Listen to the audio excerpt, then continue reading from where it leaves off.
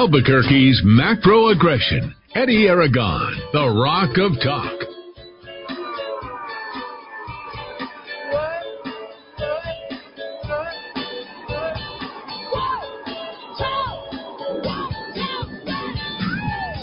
Monday afternoon, I'm Eddie Aragon, the Rock of Talk at AM 1600, KIVA, ABQ.FM, rockoftalk.com, 550, 5500. I want to make sure everybody can see us on Roku TV, Amazon Fire, and Apple TV. You can also download our podcast after the show on Spotify, Stitcher, and SoundCloud. Download the apps, rockoftalk.tv and rockoftalk.com.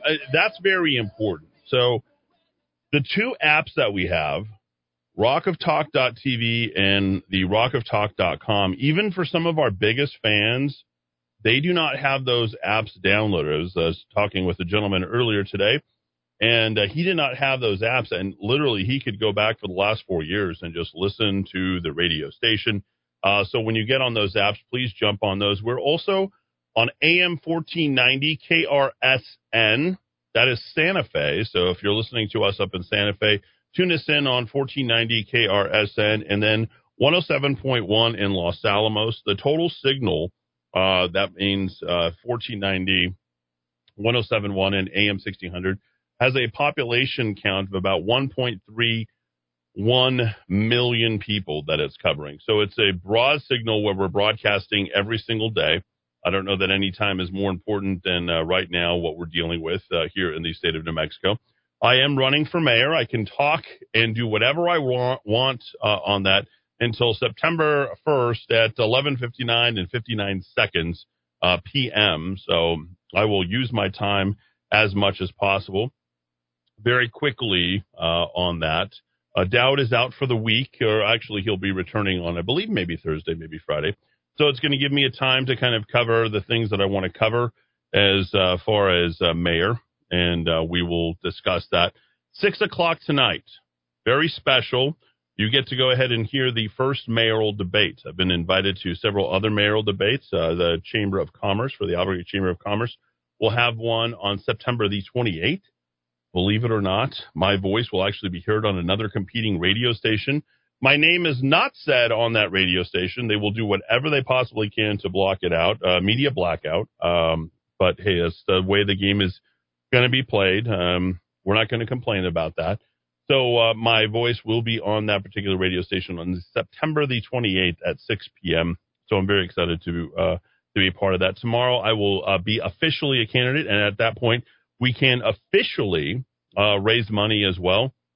And I will use every minute that I possibly can to raise as much money as I possibly can here on the radio station. It's what I have. We have a news conference tomorrow at 1 p.m. Your city is in crisis. We are in trouble. The people who are running it, Mayor Tim Keller, as well as Manny Gonzalez, who's running the county, the highest law enforcement officer there, are doing maybe not the best job that they could be doing. So we're going to help them along and provide some vision, some direction, and certainly give some advice on what we think is going. And we hope that you guys will all turn out for the early voting all the way up until November 2nd, on which day the election actually is.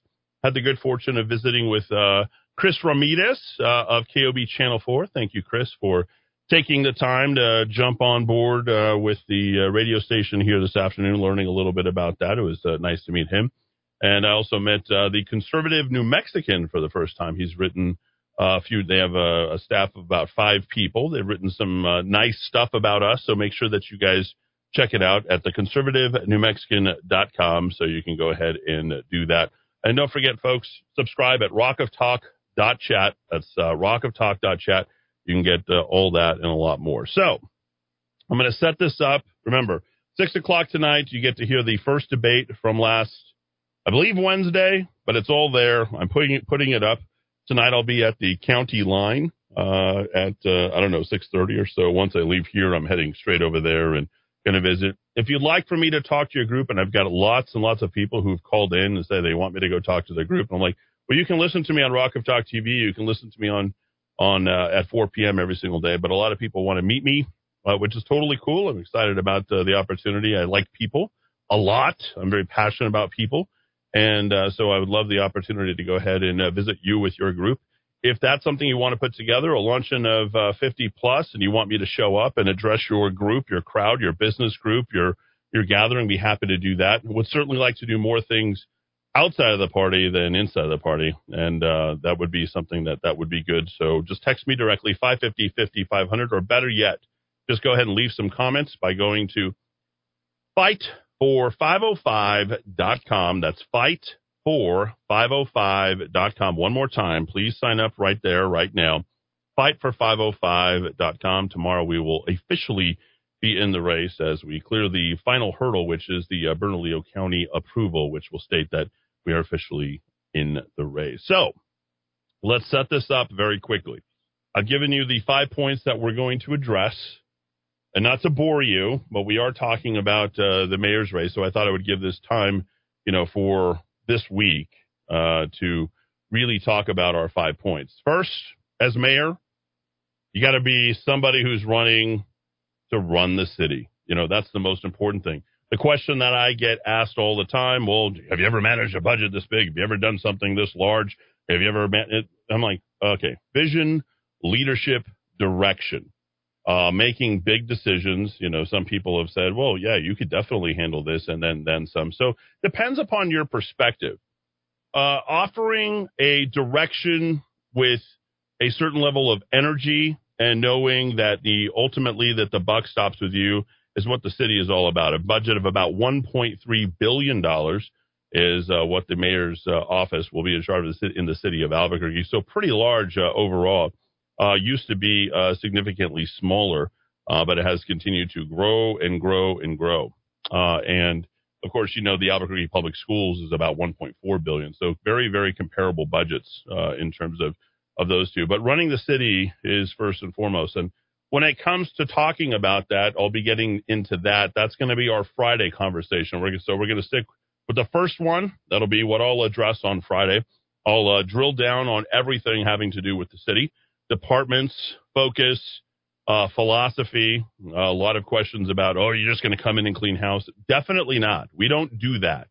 You don't come in and look at people who have invested 5, 10, 20, 25 years in the city of Albuquerque and said, well, you know what? You don't agree with what we're doing. You're out. Or if you don't do things the way they were doing, you're out.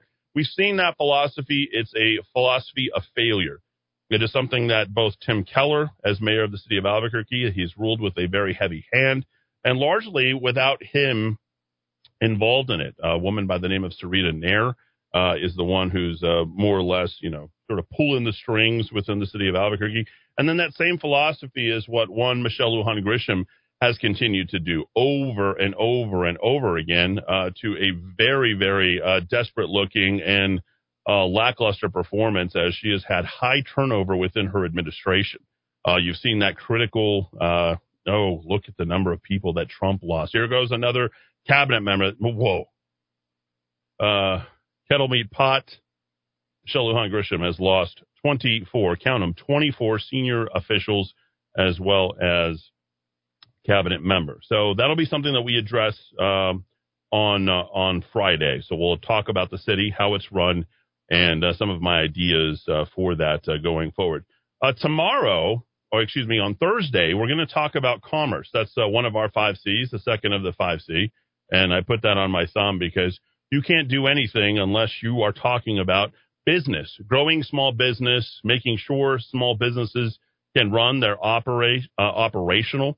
We've had anywhere from 40 to 52%, depending upon what you're looking at, whether it's the Harvard Business Review or some other economists that have said we've lost 40% of the small business. Obviously, the big thing there that I'm going to be focusing on is essential versus non-essential, adding some level of dignity back into it, have some big ideas for growth as well. And as I told Chris Ramirez earlier today, I said, having crime or discussing other things that get in the way of commerce is not an excuse for our failure to grow. The lackluster growth during the lost decade, which is 2013 all the way through 2020, I think more people have actually accelerated during this downtime in COVID out of here. I don't know the numbers on that. We only have our 2020 census numbers. But we know, at least for the last 5-6 years, when everybody else was in a growth mode, everyone's pushing forward, pushing the envelope. You have these unbelievable, 9 of the top 10 districts, and I'm going to get to that during our next segment. We have to talk about why Albuquerque continues to be a trailer in terms of not being able to embrace that growth. And there's a lot of people, believe it or not, they come here and they're very excited and very happy that Albuquerque doesn't grow. They think of it as their little secret. I don't think that that's very good. Yes.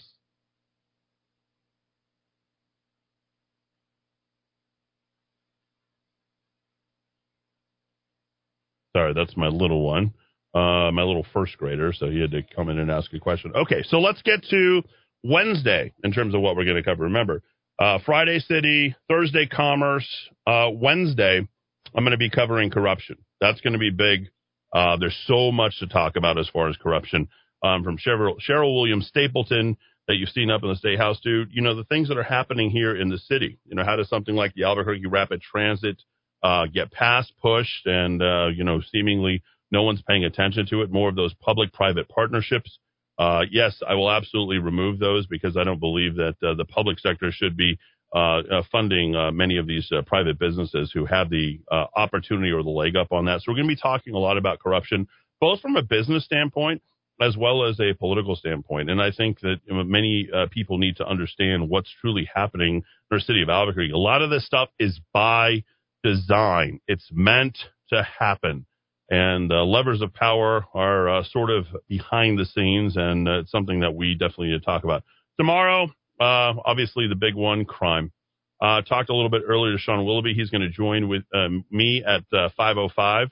We're going to check on the condition of the 2 officers who are undergoing numerous surgeries. Not much has been made of their current conditions. Not sure why.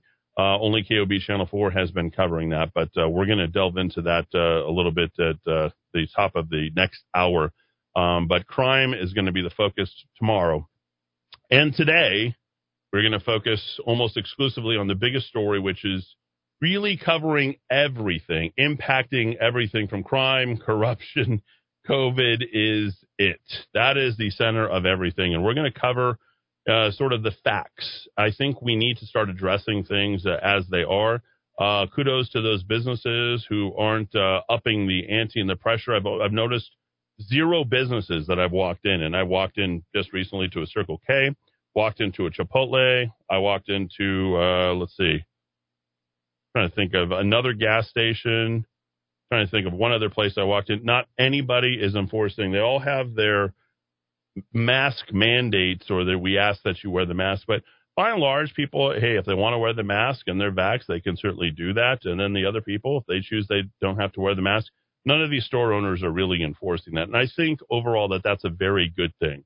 I think that's the way we need to be. We don't need to be policing each other. If you choose to wear the mask, you can wear the mask. I don't think it makes you any better or any worse. It's just a personal choice that you're doing. So we're going to cover a lot of that. Vaccination, you might have seen the new approval for the vaccination, FDA approved. I'm a little bit leery. I don't think we've captured the entirety of the COVID-19 30 to 40,000 parts. So my thought is I think it's a little haphazard, meaning that they approved it because they're trying to induce people to take the vaccine. And now that it's FDA approved, they do have that. They can actually call it a vaccination. So I think that that's very important that we talk about that. But myself, as your mayor, I did get a question about this today.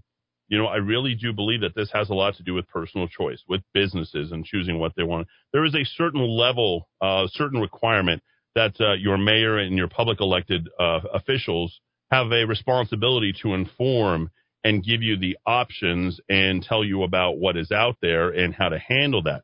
But to do this carte blanche shutdown, we've got to get into what's happening in other states. Colorado, Utah, Kentucky. They are removing the power from the governor.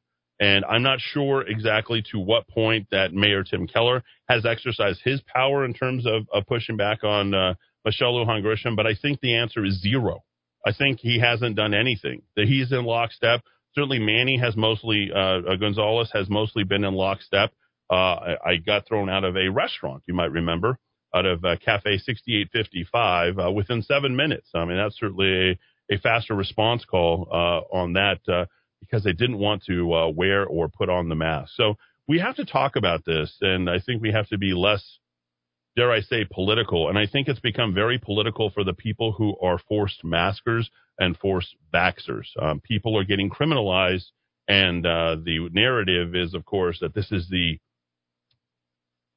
pandemic of the unvaccinated.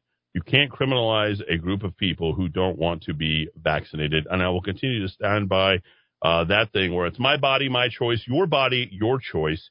You do what you want. And if you're vaccinated and you're masked and you're doing preventive measures like taking good care of yourself, that should suffice. Okay. And it's not like we don't care about you because we choose not to get masked or not to get vaxxed. That is our own personal choice. And I think we live in a country called the United States of America where that choice should be absolutely exercised. But you have these totalitarian edicts that are coming out.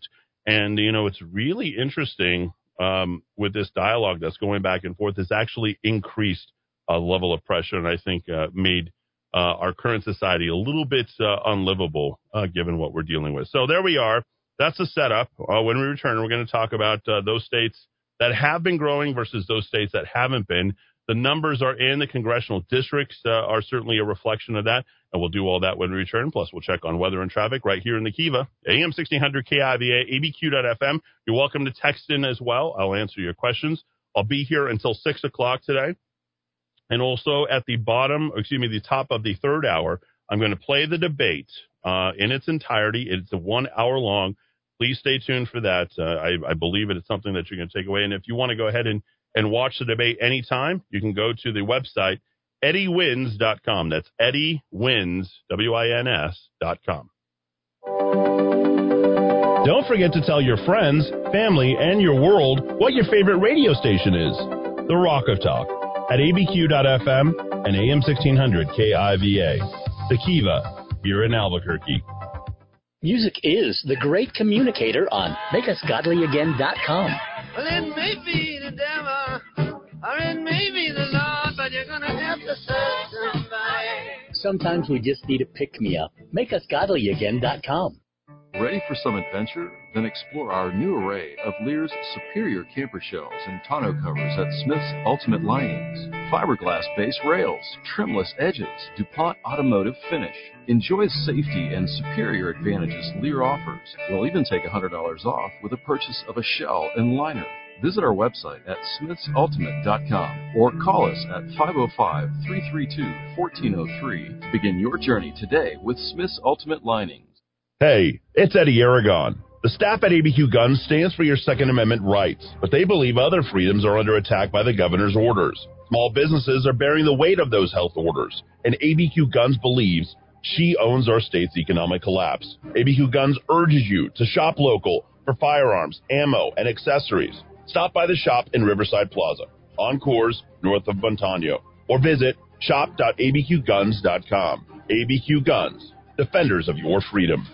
This is Eddie Aragon, the Rock of Talk. Glad to be here with you to help your business. And right now, businesses are in desperate need of cash flow. Many businesses aren't going to make it through this crisis without a solution. Michael Trujillo has that solution. Host of Your Money Matters, 11:30 a.m. on Saturday. Michael, how can you help these businesses get cash flow today? Well, Eddie, all they have to do is pick up the phone, give us a call, and we can help them with that cash flow because we have many different federal programs that businesses can qualify for. But more importantly, we also have over 100 lenders on hand ready to go ahead and provide these loans to businesses so that they can continue when we are open again for business. Let's help your small business today, folks. If you own a car dealership, commercial real estate, you have a restaurant, how about a funeral home, software development firms, engineering firm, plumbing and heating, you name it, Michael can help you. 856-1171, 856-1171, or you can email him directly, Michael@michaeltrujillo.com. That's Michael@michaeltrujillo.com.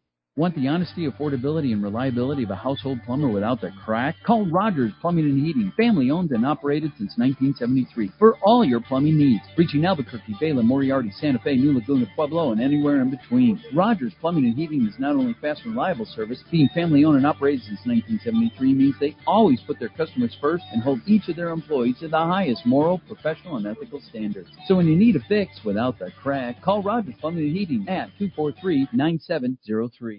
Hi, this is Mark Minicucci with the Minicucci Insurance Agency. We are privately held and locally owned. We market property and casualty insurance products and risk management services primarily to a variety of companies located within New Mexico and the surrounding states. We are able to meet the needs of a large international company as well as small local businesses. We focus on construction, onshore energy, defense contractors, healthcare, professional liability, and a variety of other industries. Call us today at 883-3683. 883-3683. Pet Food Gone Wild, located in Rio Rancho, pampering your pets with a full-service dog wash. Pet Food Gone Wild, 2 stations for 1 to 3 dogs at a time, cats too. I'm Susanna, owner of Pet Food Gone Wild, ready to solve pet anxiety from summer thunderstorms. Come into Pet Food Gone Wild for calming treats, 10% off, pets.theplaceilike.com. Get your mobile coupon and tap to call Pet Food Gone Wild at pets.theplaceilike.com. All right, and we are going to put things together now, starting with the weather. Looks like a slight chance of rain this afternoon, mainly north of town, but come Wednesday, it's going to be rainy the rest of the week. Right now, 89 degrees in Rio Rancho and 93 at the Rock of Talk. Getting away from El Dorado High School for some reason is really tough. If you're going to be on Juan Tabo, that southbound trip pretty much spoiled from Montgomery all the way to Candelaria. I-25 southbound, no fun. Jefferson to Montgomery. And looks like this really tough drive is built up on in the South Valley on Rio Bravo. Westbound looks okay off the I-25. Get to Broadway. Oops, there come the brakes. And that's going to be the story as you cross the river over to just about, looks like it's going to be Isleta. So get ready for a tough drive there. This traffic report is brought to you by LifeSpring at Salon Helena, home of Kangen water. You change your water, you change your life. This is the healthy water. This is the good stuff. LifeSpring at Salon Helena on Manal, 2.5 blocks west of Wyoming on Manal. All right, we're up to date. Let's dive back into the Rock of Talk. It's raining in the park, but meantime, sound of the river, you stop and you hold everything.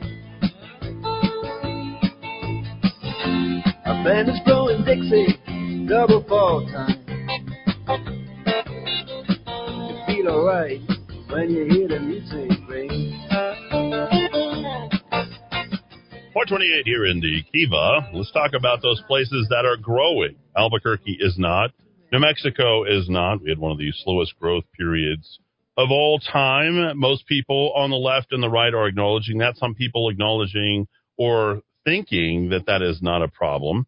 You certainly have been told that New Mexico is going to cap out by like 2040, and it's never going to get any more than 2.2 million people. Now, I am not going to subscribe to that. We can certainly get into the Colorado River discussion, talking about water rights and various other things. We are a state that is rich in natural resources. There's no reason why people shouldn't relocate here and come to our great state. And unfortunately, most of the people who are leaving are young people. And the people who are coming in is a significantly older crowd. Now, I don't have a problem with that one way or the other in terms of the people who are relocating there, but we've got to be able to keep our young people. University of New Mexico just came out with some interesting statistics. You know, at the time that I went and graduated from the University of New Mexico, I believe we probably had 25,000 students. I'd have to go back and check the accuracy of that. But here's what I can tell you, which is, I think, pretty scary. University of New Mexico is announcing a 10% drop in enrollment. We are right around 20,000. We're already having difficulties at 28,000, and can you imagine being hovering around 21,000? Certainly doesn't bode well. And by the way, congratulations, University of New Mexico. First day of school in session. That would be today. Now, where are these young people going? They're obviously not staying here at the University of New Mexico, and they're picking up and leaving and going other places. I, as your mayor, want to go ahead and keep as many of these people as possible. Excuse me. You might have remembered a big Mayor Tim Keller campaign where he was going to try and grow the city of Albuquerque. This is yet another one of those things where he has failed to get, and regardless of outside circumstances, when you commit to something, you have to be able to follow through. So where are they going? Well, the answer is pretty easy. The new census data has come out, this by Politico, talking about population explosions in Texas and Florida over the past decade delivered both of those states additional congressional seats in the upcoming reapportionment. Now, nationally, I'm pleased with that, as I'm sure you are as well, in terms of those red states becoming even more red. Texas is a little bit risky. A lot of people flocking to Austin right now, as you know. It's becoming, dare I say, a little bit more woke in all of this. One of the problems, thank you for texting in, is University of New Mexico required vaccines for you to be able to go back to school. A lot of universities aren't doing that across the country. So here is the scorecard, ladies and gentlemen. And when you look at this, there it is. So there's all of the congressional seats that have continued to grow. Listen to these population explosions. When people are picking up and going other places, hold on one second. Can't tell if they're outside or in. Okay. So only one of the 10 districts, Democrats. And that is 40% growth in Florida's 9th district. They added 272,909 people. Wow. In just that district alone. Remember I told you the comparison of how much the state of Arizona grew. It grew by an entire Albuquerque at the same time that Albuquerque only grew by 91 people, 2013 through 2017. Here's Texas, 22nd district, grew by 260,000, or a growth of 36.7%. How about the Texas 10th district? I mean, just these numbers, I'm going to rifle them off very quickly. 237,000, which is 33.9%. 235,000 in Texas 26, 33.2%. Texas is this is our neighboring state, ladies and gentlemen. This is that sucking sound that you hear coming out of the state of New Mexico. It's sucking the best and the brightest and the youngest, along with the great potential that they have, straight on over to Texas. This does not bode well for the state of New Mexico going forward. Texas 31st, John Carter, 33.2%, 232,000 residents. Texas 3rd, Representative Van Taylor, 229,000. I mean, listen to this. They're growing by the combination of Rio Rancho and Las Cruces, the second and third largest cities in the entire state, and sucked right out of the state of New Mexico.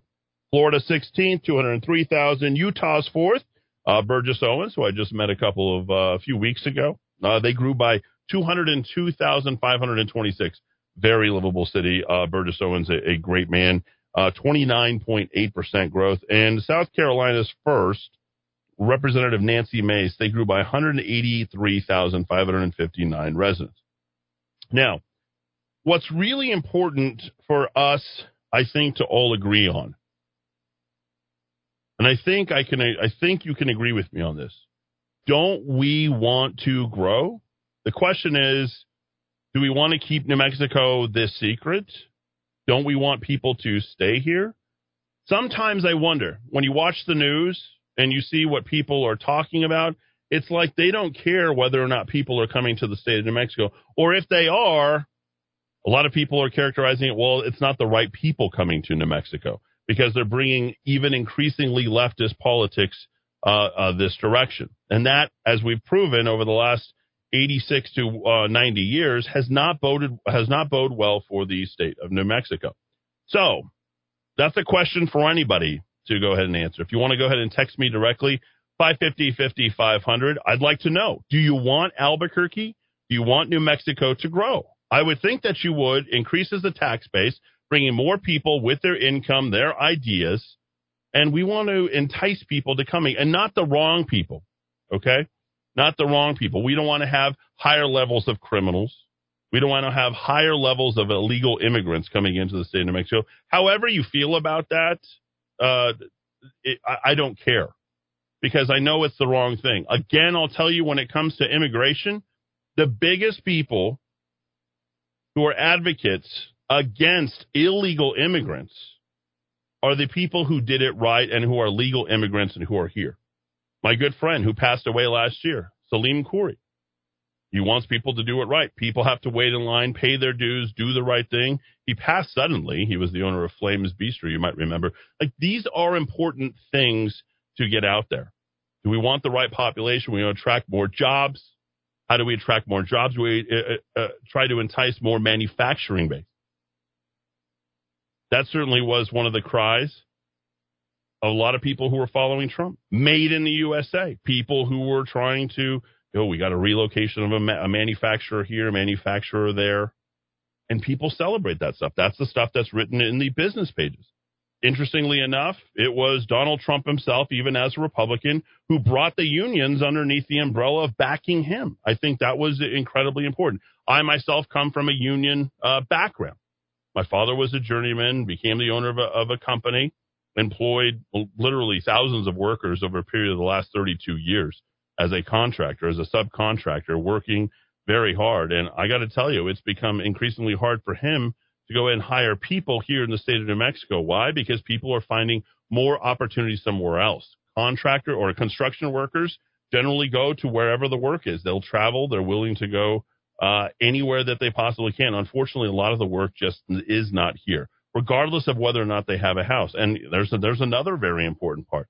We're not rolling out any new housing here in the state of New Mexico as well. So are they on to us? Are they home builders? We're building lots of apartments.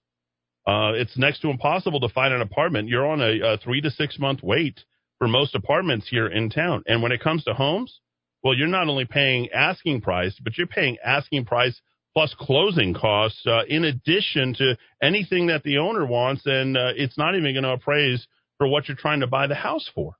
So you've got to bid it up and spend another $10,000, $20,000, $30,000, $40,000.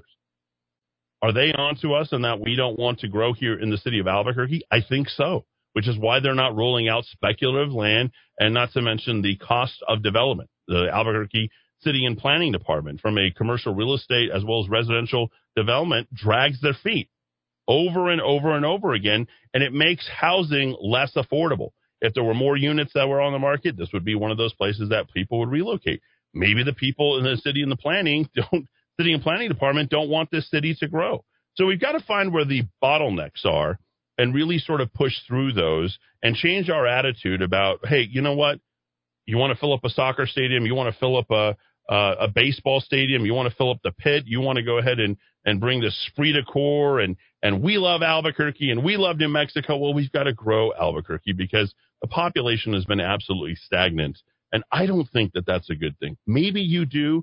I think you're on the wrong side of that argument, because one of the things that is hurting us is that we might be attractive if people are passing through or for a stay, but we're not attracting people here for the long term. And I think the young people are onto that. And so they're saying, well, there's not much left here for me here in the state of New Mexico. I'm going to pick up and leave. I'm 11th generation. My kids are 12th. I want to keep them here. I don't want that to be the trend going forward. 550-5500 if you want to text in. That's 550-5500.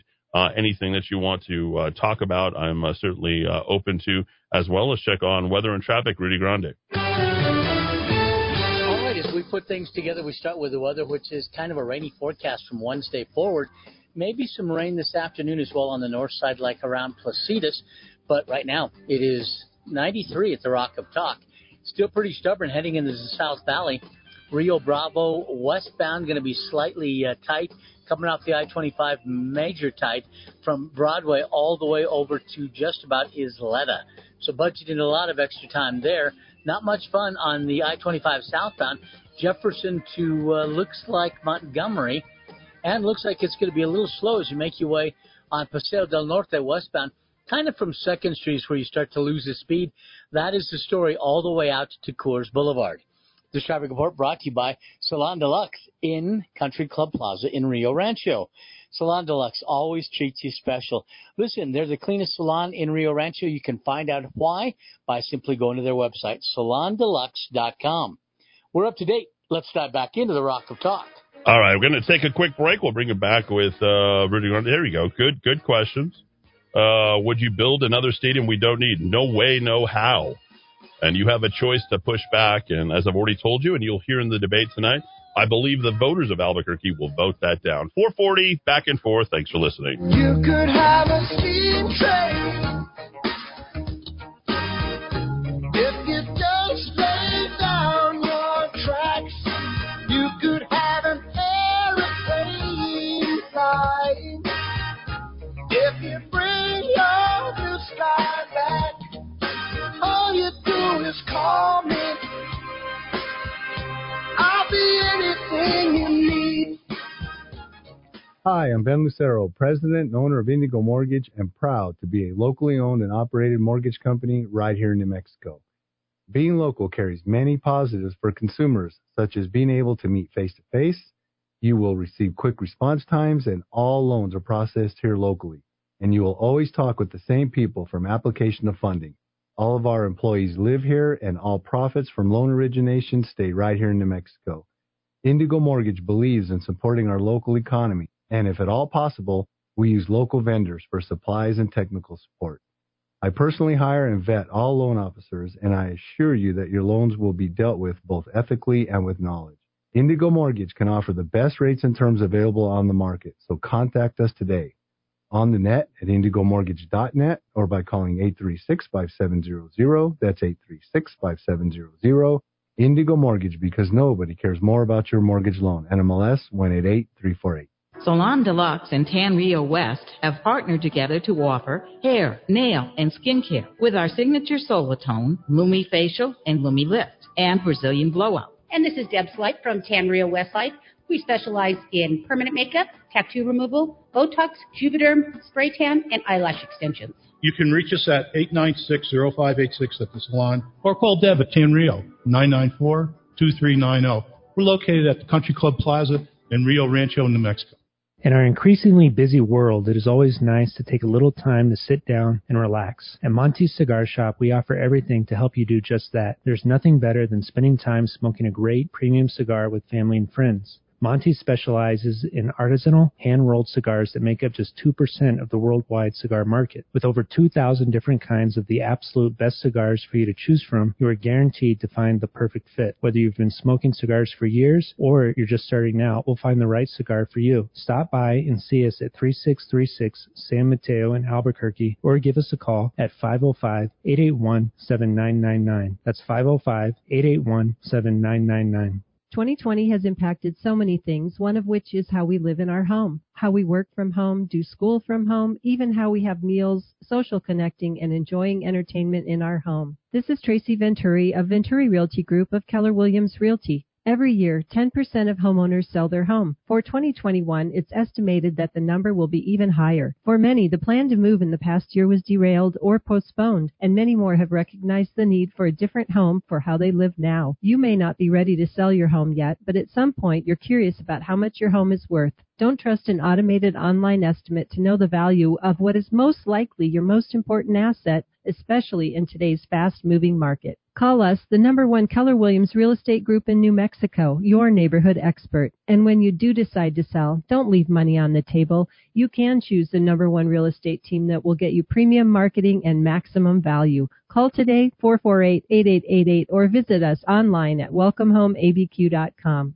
Amazing Grace Personal Care Services is companion care at a reasonable rate, including mobile assistance, meal preparation, household services, cognitive assistance, and support services, and more. 505-796-4900. That's 505-796-4900. No matter where your journey starts, it will end at Ann Matthews Bridal, where you will get to say yes to the dress. The Ann Matthews selection from 9 top designers, including the Disney collection, to 18 different lines, brings the shopping experience of New York and Dallas right here to Albuquerque. Call 890-3736 for your own personal shopping experience. Ann Matthews Bridal, 890-3736. Located across the street from Coronado Center at 6121 Manal Boulevard.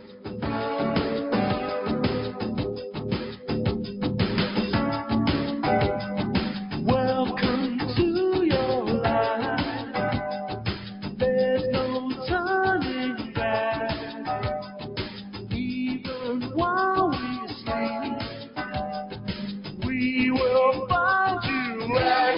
445 here in the Kiva, 550-5500 texts. If you want to go ahead and get those in, let me rifle those off for you. I'll answer them quickly, and please be serious. I'll just toss out the ones that are just trying to interfere.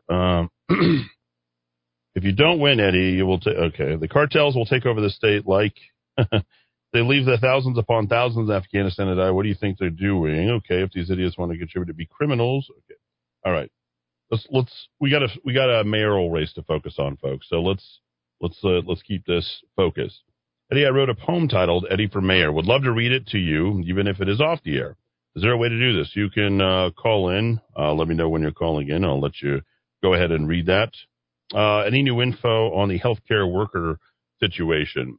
I know that they had a meeting on Friday at 7 p.m. I texted that out. If somebody wants to synopsize to this would be the day to do it because I will be talking about and continue talking about COVID. So I don't have anything. From all accounts, it was pretty good. From all accounts, it was pretty.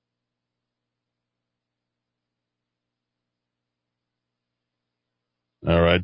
Steve checks in. How many people have to move here for their job versus those who want to move here but don't due to our crime stats? Lowest in education, leading in poverty, and it's far left leaders. And see, that's the kind of conversation and talk and speak that I get tired of, which is why I want to change the way that we speak about it, and let's push back in the other direction.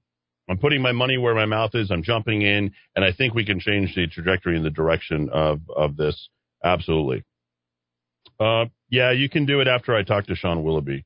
That's fine. Eddie, regarding corruption, you can find inside information on state purchasing contracts that never seem to go out on bid. Once in place, you could uncover decades of repeat contracts.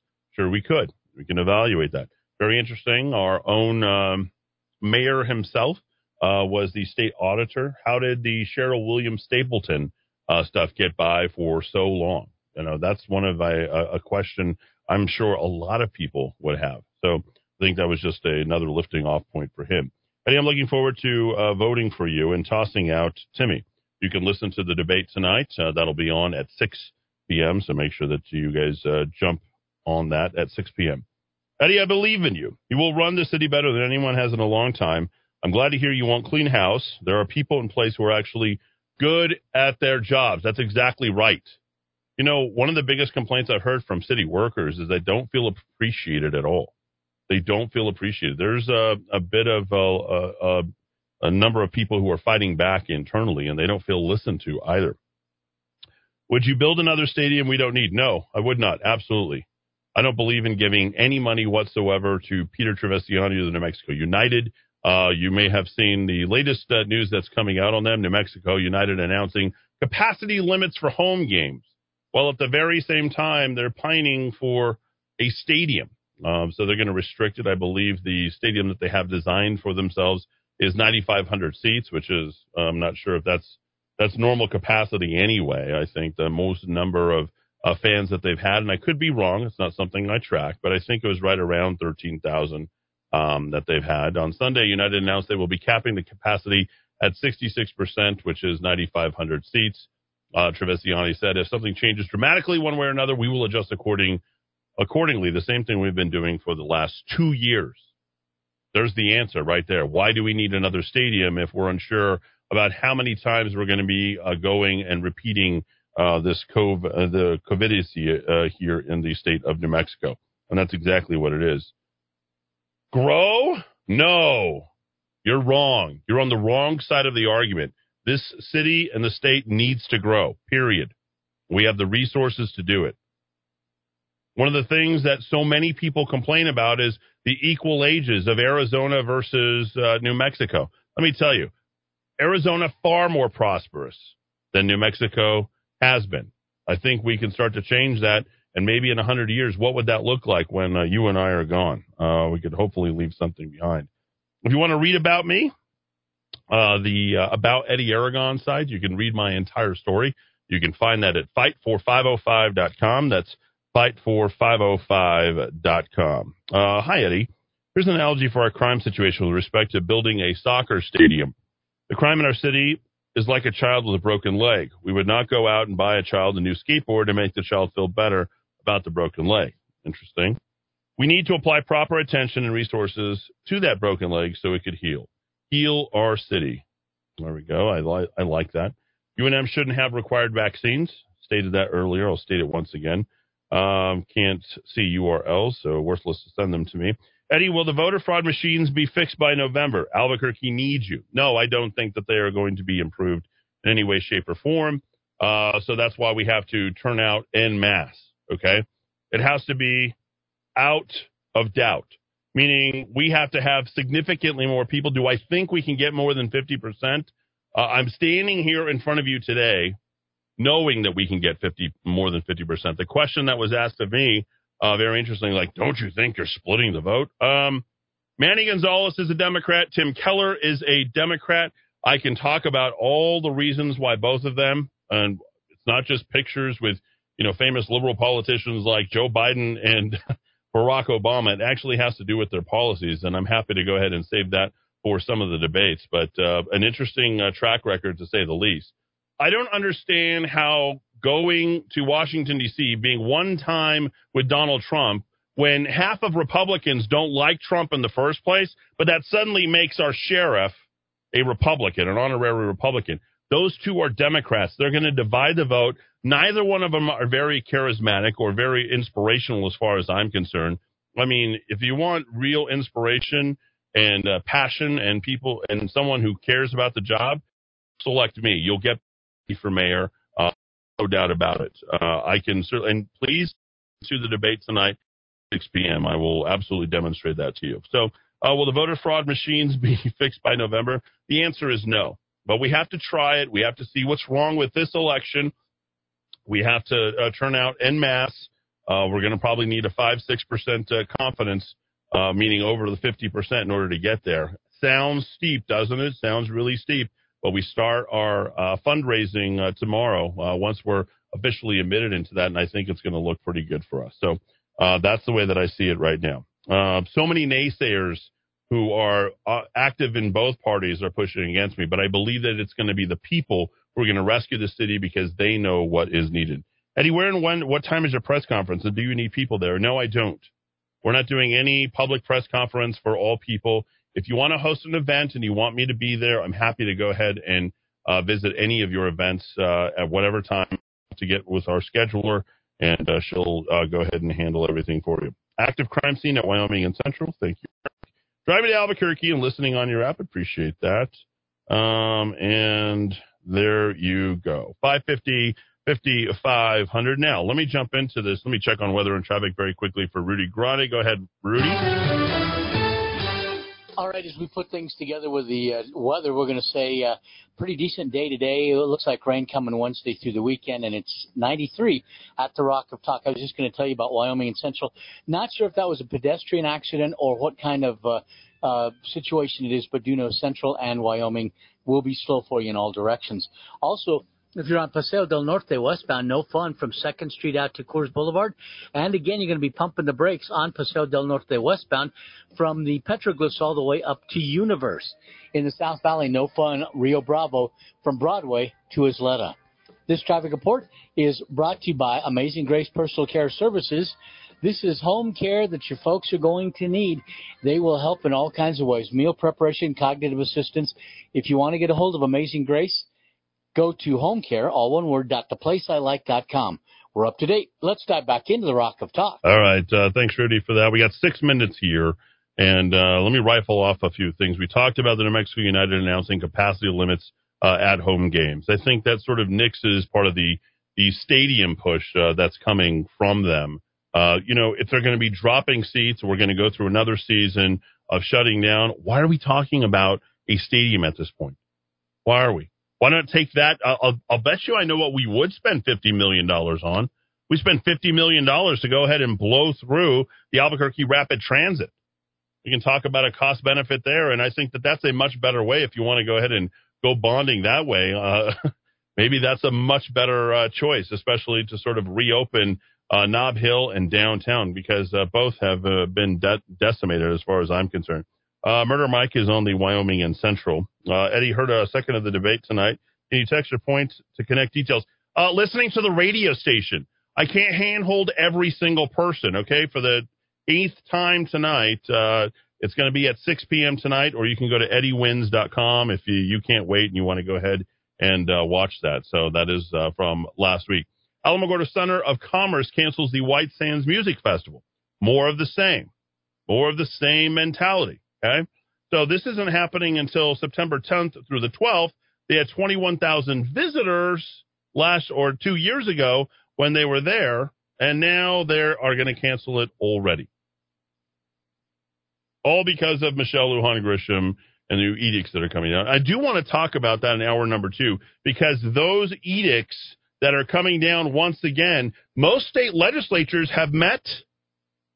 Most of those state legislatures have already met, and they push back against the onerous, tyrannical push.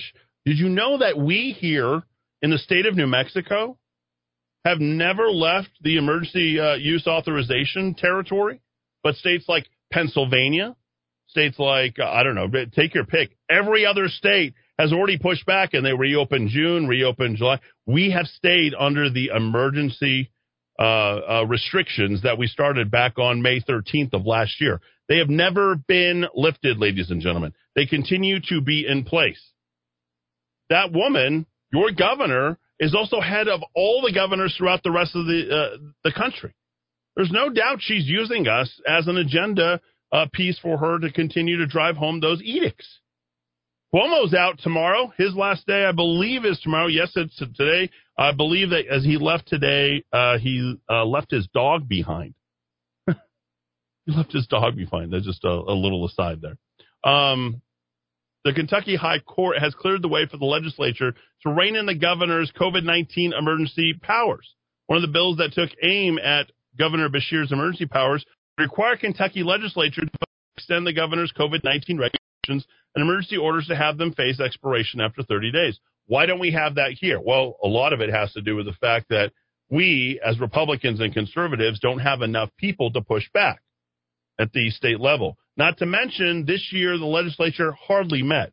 Most of their meetings during the legislature and during the short-term legislature of 2021 was all done virtually. Pretty hard to get people going on that. They were meeting few and far between. Actually, I think it was 60 days this year, 30 days last year. So that's what we're looking at. We need to be able to push back against the governor. And it's not just the governor, but it's that office to have that much power. The office of the governor, the executive office of the governor of the state of New Mexico should not have that much power. The other thing that's also very curious, and I was talking to our group this morning on Telegram, and I was saying, well, we have an interim, your interim director for the Department of Health, your cabinet secretary is Dr. Scrace himself. We've gone through 2 Department of Health cabinet secretaries. Yeah, we're still under the emergency use authorization situation, and nothing has changed. Does they actually have the ability to keep us in this particular situation? Well, now that we've accepted it, we continue to accept it, we're never going to be able to push back on it unless you say no. Tyranny will finally and ultimately stop once you say no. You decide how far it's going to go, and I can tell you right now, businesses, as one texter said, is businesses are not enforcing the mask mandate. They're absolutely not doing it. Very, very different. So that's something that each and every one of you should be paying attention to. I'm going to bring it back with Sean Wilby after the top of the hour news. Tell everybody that you know. Go to fight4505.com. Sign on to volunteer. Sign on for swag. Sign on to make a donation. We're going to start those donations tomorrow. I want to see big money, big donations. If you guys really care about this city, you're going to put everything on the line to save the city. This is the Rock of Talk on AM 1600 KIVA Albuquerque.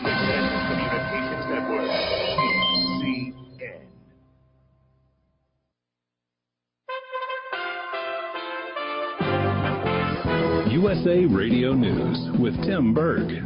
Hour by hour, flights are evacuating Americans and refugees out of Afghanistan. That's according to National Security Advisor Jake Sullivan, who said 26 countries across 4 continents are helping the United States to transport refugees. Regarding the August 31st deadline of having troops out of Afghanistan, Pentagon Press Secretary John Kirby says that will not change. We would absolutely consider the views and opinions of our allies and partners who also have people there and are, as the general brief, very much a part of moving people out. Mississippians who test positive for COVID-19 could face jail time for ignoring at-home isolation orders. Failure to obey the new order can result in a $5,000 fine or up to 5 years in prison. You're listening to USA Radio News. If cancel culture and censorship continue at their current pace, there will soon be nothing left of the truth. The Epoch Times was founded to keep truth alive. We ask the questions we think you'd ask. We check facts without regards to any political agenda. No one tells us what to cover or how to cover it. We're not influenced by big corporations or political parties. Our great passion is to expose the spread of socialism and communism. We cover the Chinese Communist Party and how it works to subvert American education and politics. We cover big issues like election integrity, the exploding national debt, the fight against coronavirus, and the truth about its origins. We cover Democrats and Republicans in exactly the same way. We have a special trial subscription offer right now. 1 month of our printed paper and total access to our amazing online content for just $1. You'll find it at trustednewspaper.com. 1 month, $1. Trustednewspaper.com. Help the Epoch Times keep truth alive. How will history look back on the Biden administration's handling of the Afghanistan crisis, along with the border crisis and rising inflation rates? The humanitarian crisis created by open border policies at the U.S.-Mexico border, violent crime on the rise throughout American cities, inflation hurting American families with much higher food and gas prices. Kentucky Congressman Republican James Comer is telling Fox News that history will not be kind to President Biden and his Afghanistan withdrawal crisis. Well, we certainly can't remove all the troops until every American and all of our allies who we want out of Afghanistan or out of Afghanistan. And I think history will show it's the right decision to remove the troops from Afghanistan. However, you remove your citizens before you remove the troops. From the West Coast USA Radio News Bureau, I'm Lance Pry. Monday is New York Democrat Governor Andrew Cuomo's last day in office. You're listening to USA Radio News. Hi, I'm Wayne on the Roof. If you like my radio show, you're going to love my podcast, War Raw. Each podcast, I present my top 10 most outrageous, salacious, and controversial stories of the week. I break down the best of the best raw truth stories for conservatives, libertarians, patriots, taxpayers, Trumpers, and deplorables. Anyone who appreciates God, guns, gold, and tax cuts will stand up and cheer for War Raw. Check out this week's War Raw podcast right now. It's available to download at iTunes, Spotify, iHeart, or wherever you listen to podcasts. War Raw. War Raw. In August of 2020, protests broke out in Kenosha, Wisconsin after Jacob Blake was left paralyzed after being shot by a police officer several times. Wisconsin Congressman Brian Stile joins Fox News to explain how the city has bounced back 1 year after the shooting. We've made a lot of progress over the last year, but we had 3 terrible nights last summer when our Democratic governor, Governor Evers, failed to provide the resources that were needed to end criminal behavior in the city of Wisconsin, in the city of Kenosha. It's what we saw play out across the United States. Our Democratic governor, like liberals across the United States, failed to draw the bright line between a First Amendment right and criminal activity. And the result was played out on TV screens across the United States of America. The city's come a long way since then. I walked the 4th of July parade just the other day. There's still scars. There's still a handful of buildings boarded up with signs pointing out that people live in those buildings, to asking those protesters and those rioters not to burn down those buildings. But overall, the city's come back strong, and it's going to come back ultimately stronger than ever before. 40 people are still missing following historic flooding in parts of Tennessee. That's according to a spokesperson for Humphreys County Emergency Management Agency. Search and rescue efforts are ongoing after the small town of Waverly got hit with 17 inches of rain over the weekend. Meantime, at least 21 people are dead, with all but one of those happening in Waverly. The city is about 65 miles west of Nashville. For USA Radio News, the free alcohol. All right, let's put things together as we get hour number 2 underway, and we're going to start with the weather. Hi, everybody. I'm Rudy Grande, and it's going to be a rainy week starting Wednesday through the weekend.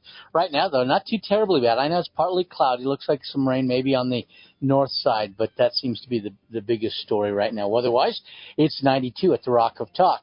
All right, again, if you're coming out of Kirtland Air Force Base, you want to avoid Wyoming and Central police activity there, so scooch on over east and use U-Bank north out of the base, and that'll save you some time, even though I know it's a little heavy northbound on U-Bank from Chico up to I-40, but get beyond that, super drive. As far as getting across Rio Bravo, still stubborn. If you're westbound on Rio Bravo, the worst is going to be Broadway over to Isleta. And if you drive is on Coors Boulevard southbound, not a lot of fun as you wind your way from La Orilla over to Montano. And Paseo del Norte westbound, that's not a good drive right now. It is going to be slow, second up to Coors Boulevard. And this traffic report is brought to you by Monty's Cigar Shop. It's on Monty's is on San Mateo, just north of Comanche. They got the biggest humidor, and here's the advantage of that. That means nearly 2,000 types of cigars, and we're talking about all kinds and all kinds of prices. This is a place to get your cigars for a great relaxing night with friends and family. Again, Monty's Cigar Shop on San Mateo, just north of Comanche. All right, we're up to date. Let's dive into the Rock of Talk.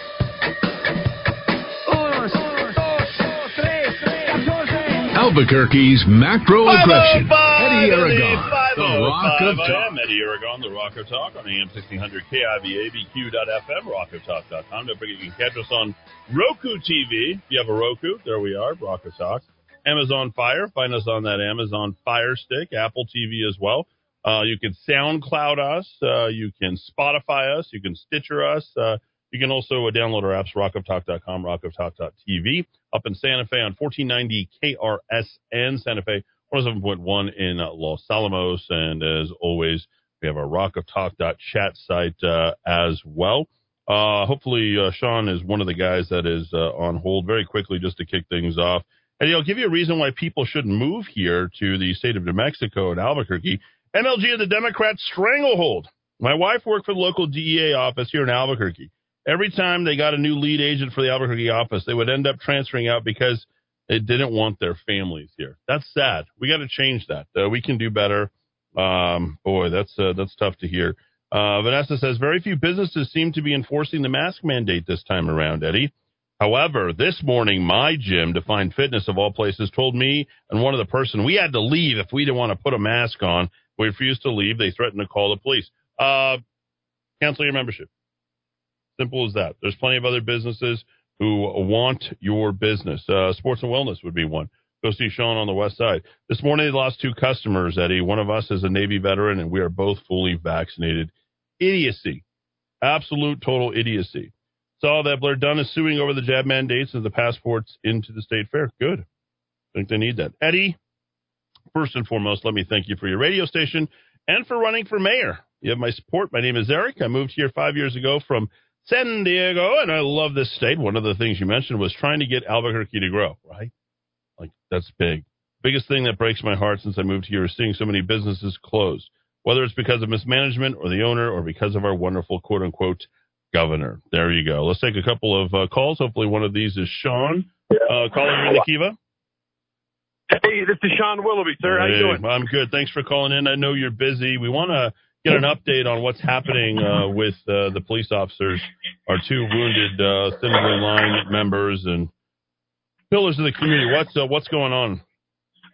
Well, it's all been very positive. I don't have a formal update from their doctor or anything, but I went to the hospital today to visit one of our guys, or both of our guys, that are still admitted into the hospital.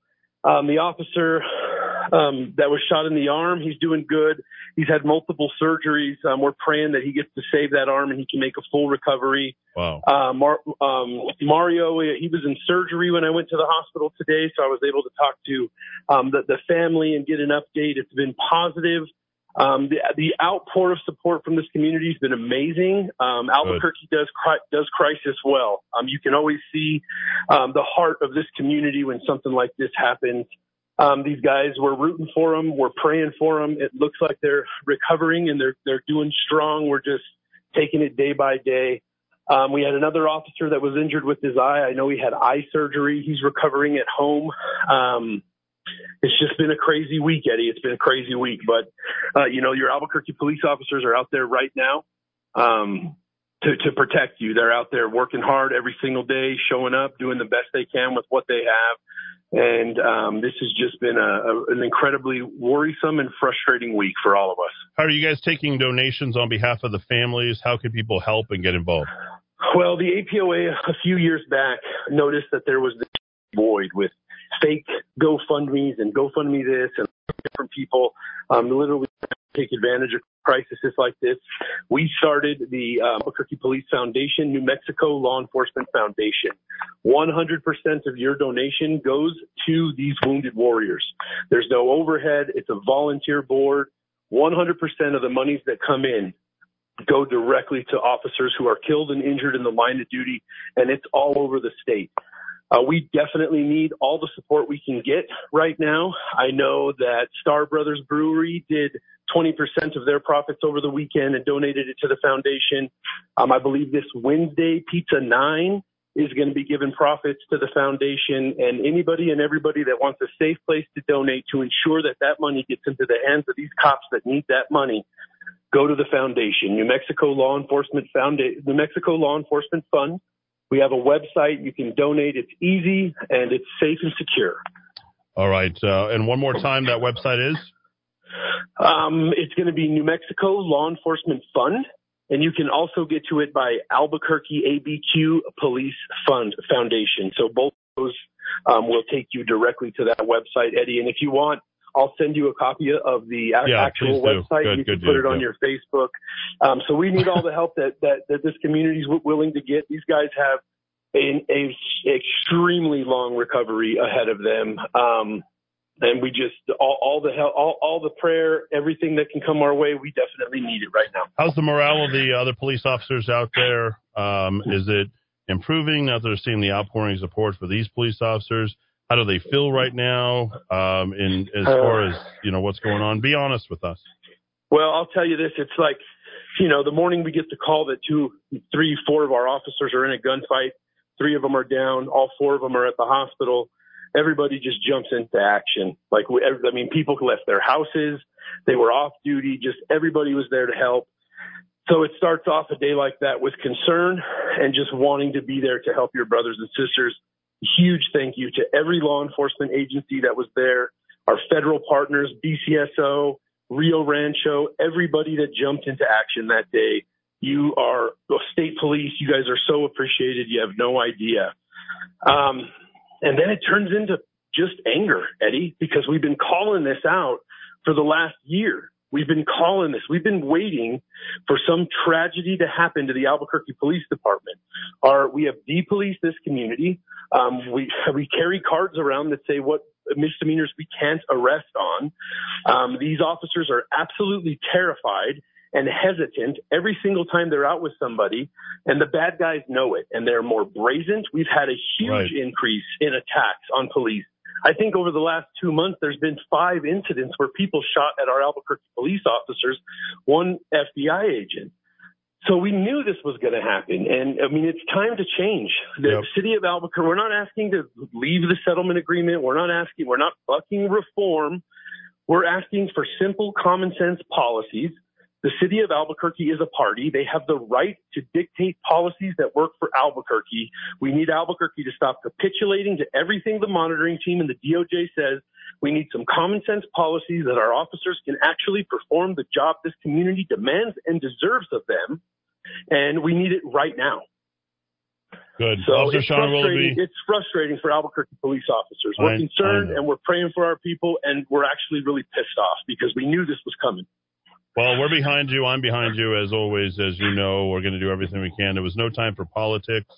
It was time for everybody to come together. It looks like the community certainly did that, even though the politicians didn't. And we want to get an update with you at the next opportunity. And our best to you, our thoughts and prayers with the families of those directly affected, which includes every officer out there today.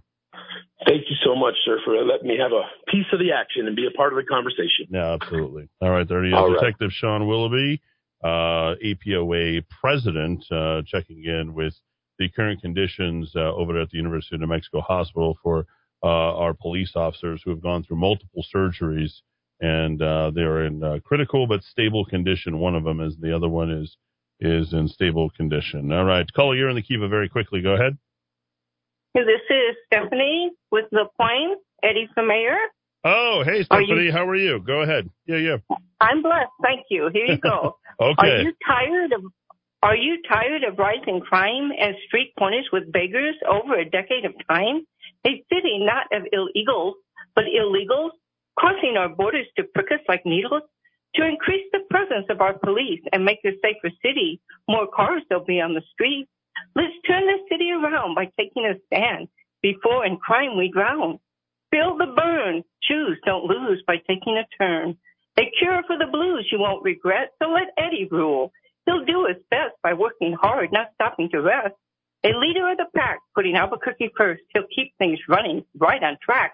So what do you say to all who cares? Eddie for mayor. Oh, that's great, Stephanie. Thank you. That's a good one. I really send that to me, and that's so sweet for you to go ahead and put that together. I mean, how long have you been a resident here in Albuquerque? Born and bred, or? No, I was born and bred in Biloxi, Mississippi. And you're glad to be here in Albuquerque, and you want this home to be restored to what it once was. Yes, I moved here in 1975. Wow. And by the way, Stephanie, that's the year that I was born. So it was kind of interesting. I was looking at this last night, and just the people who travel through and the things that have happened. And we have not really had any real good growth decades since that time. The fastest growing decades were, the 80s and the 90s for Albuquerque. And I'm going to ask you just a straight up question, but would you like to see Albuquerque grow? Do you think that we need more residents here and grow more people who want to be part of Albuquerque? Well, it's odd you ask that question because my husband just recently passed. In fact, it'll be 5 months Thursday. I'm so and sorry. I've seriously considered leaving the state because of the politics. Well, stay here. But I would love to stay. This is my home. I feel like I'm a native. Yeah, absolutely. And I'm so sorry for the loss of your husband. And I'm sure it's been a very, very difficult year, but we're going to give you some hope this year and something to fight for. And I want to keep you here, Stephanie, in your home. So, I would love to do that, and I'm hoping you win, and I'm planning on volunteering for your campaign, doing what I can do. All right. And I'm happy to write or try, no promises or guarantees, but to try to write other poems addressing certain issues if you're interested in using them. Yeah, you just bring them right on the radio station, and maybe we can make you the person who writes all the poems for the campaign. How about that? Well, I can try. Okay, we'll see what we can do. You just give me a topic to write it on, and I'll do my best. All right, just pick anything like today was COVID, so we can talk about that, or just about anything else. Stephanie, thank you so much for calling in, and my thoughts and prayers are with you during this time of grieving. Eddie, I need your email to send it. Oh, rockoftalk@me.com. Rockoftalk@me.com. That's M-E, right? At me, yes, as in me.com. Okay, got it. Thank you. There we go. I appreciate it. That was very sweet. That's very nice. Anything to sort of move the needle, and I appreciate that. Back after a quick break here in the Kiva on AM 1600 KIV, ABQ.FM, rockoftalk.com. Matt Texan. We need population growth. There's population growth in order to grow the economy. Countries with stagnant population growth and states with stagnant population growth, by just basic math, do not grow. Really, it comes down to more people buying more things instead of less people buying less things. 519 back and forth. Living in a shotgun shack, and you may find yourself in another part of the world, and you may find yourself behind the wheel of a large automobile, and you may find yourself in a beautiful house with a beautiful wife, and you may ask yourself, well, how did I get here?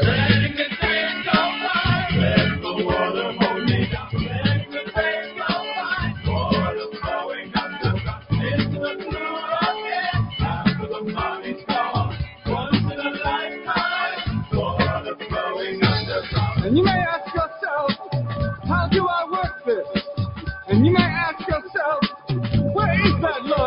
automobile. And you may tell yourself, this is not my beautiful house. And you may tell yourself, this is not my beautiful wife. Letting the days go by, let the water hold me out. Letting the days go by, water flowing up the top. It's what through again, top of the morning storm. Once in a lifetime, water flowing up the top. Looking for a full-service landscaping company that can design, build, and maintain your landscape? True West Landscape is the company for you. Whether you are a property manager or homeowner looking for that quality weekly service, True West is here to help. Contact the True West team of professionals today so we can show you our quality service options at 505-395-7770, 505-395-7770, or visit online at truewestgroup.com. Sun's up, and we're in the kitchen at Sunny Side Up. Get a big avocado scramble. 2 sides of turkey sausage, side of over medium eggs, and whole wheat toast. If Sunny Side Up did that in 6 seconds, imagine what Sunny Side Up will do for you and your friends. Sunny Side Up, Manala, Louisiana, next to the Sheraton. Auto thieves make stealing your vehicle a priority. We make preventing your vehicle from being stolen ours. RevelcoNM.com. 505-550-4994. 505-550-4994. Hi, this is Ava, and I love sitting on the Monroe's patio, just enjoying some chips and salsa. And I'm Stella. I love the fresh air. And enchiladas and tacos. Hey, Grandpa, what about the fresh air? Ooh, and some red or green chili with a cool beverage. And the fresh air? Oh, Grandpa, this is the best meal. It is delicious. Hey, guys, what about the fresh air? And what about the fresh air? We are going to Monroe's in the Heights and downtown. Directions at chili.theplaceilike.com. When it comes to vehicle maintenance and repair, you want a place where you can be sure you're going to get reliable, honest, and quality service. A place where a credentialed automotive expert will work on your vehicle and explain exactly what needs to be done, and at a fair and honest price. And so important, where you won't be charged for parts and unnecessary service you may not even need. Now, where's this place? JJ's Premier Tire and Service, a one-stop shop for all your auto needs. Alignments, oil changes, brakes, computerized diagnostics, tune-ups, suspension, air conditioning, and more. And JJ's the tire dealer for all major brands, including Michelin, Firestone, and Goodyear. Hi, I'm JJ, and we've built our reputation on honest, fair-priced auto repair. We promise you excellent auto service, and we treat our customers the way we want to be treated. Trust JJ's Premier Tire and Service on San Antonio, just west of Wyoming. Call 821-5771. Ready for adventure? Then explore our new array of Lear's superior camper shells and tonneau covers at Smith's Ultimate Linings. Fiberglass base rails, trimless edges, DuPont automotive finish. Enjoy the safety and superior advantages Lear offers. We'll even take $100 off with the purchase of a shell and liner. Visit our website at smithsultimate.com or call us at 505-332-1403 to begin your journey today with Smith's Ultimate Linings. Want the honesty, affordability, and reliability of a household plumber without the crack? Call Rogers Plumbing and Heating, family owned and operated since 1973, for all your plumbing needs. Reaching Albuquerque, Balen, Moriarty, Santa Fe, New Laguna, Pueblo, and anywhere in between. Rogers Plumbing and Heating is not only fast and reliable service, being family owned and operated since 1973 means they always put their customers first and hold each of their employees to the highest moral, professional, and ethical standards. So when you need a fix without the crack, call Rogers Plumbing and Heating at 243-9703. Bad credit? Need it fixed? At Credit Rescue Inc., our services have been used by mortgage companies, banks, and auto dealerships to help people who have been turned down for credit. Don't spend the next 7 to 10 years as a victim of high interest. Remember, knowledge is power, and you now have a way to get back your credit worthiness. Bad credit can haunt people for years. Let's rescue your credit at Credit Rescue Inc. Call me, Mike Ramos, to set up an appointment today at 505-899-1448. That's 899-1448. Hi, I'm Kevin with Futons and Frames. We've been doing business in Albuquerque for over 30 years. We have the largest selection of futon frames in the state. Our futons are made right here in the USA. So if quality, service, and knowledge of product matter to you, then come on down to 4311 Manal or call us at 881-6863. People from all over come to Albuquerque to visit Old Town's historic Candy Lady. Whether in the mood for a special treat or looking for that perfect gift, our patrons will find assortments from chocolates, glazed fruit, fudge cakes, hard candies, local New Mexico flavors, and even unexpected treats. Check out the Candy Lady at candylady.com. Albuquerque-based Pluma Construction Systems provides a full suite of commercial construction services and residential remodeling. Pluma Construction is a service-disabled, veteran-owned small business. Visionary Tony Robbins said, "Setting goals is the first step in turning the invisible into the visible." Whether you are training to run a marathon, starting a new business, or training soldiers, you need to be committed to making that vision a reality. Set clear goals. Be determined and purposeful in achieving them. Back it all up with unshakable self-confidence. If you radiate enthusiasm and are truly excited about what you're doing, people will be naturally drawn to you. The other final ingredient is humility. Proverbs 16:9 says, "In their hearts, humans plan their course, but the Lord establishes their steps." In the grand plan of life, if you are spiritually grounded, you will have success because you know who you are and that there is a God and you are not him. This Leadership Minute was brought to you by Pluma Construction Systems. To discuss your construction project, call 505-345-0755 or visit plucys.com.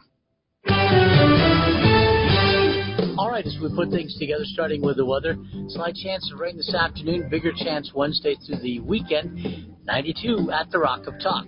Right now, brand new accident just came up. This is going to be on Paseo del Norte, right at the intersection with the frontage road. So get ready. It's going to start backing up, but up ahead it stays real tight. Westbound on Paseo del Norte, basically from the I-25 all the way over to Coors Boulevard. If you drive on I-25 northbound, that's no fun. It's going to load up on you at Gibson. Not getting any better till you clear Central. And southbound, not a lot of fun either. Under 30 miles an hour, I-25 southbound between Osuna all the way to Montgomery.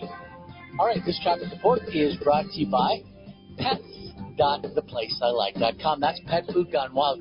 They have some really good coupons there. Some great dog treats. The dogs want the organic. They want the food that is natural. That's what makes them happy. So let's do that for our pets.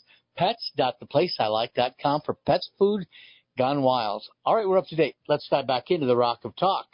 All right, thanks, Rudy. I appreciate that. See, they want some organic treats, I guess.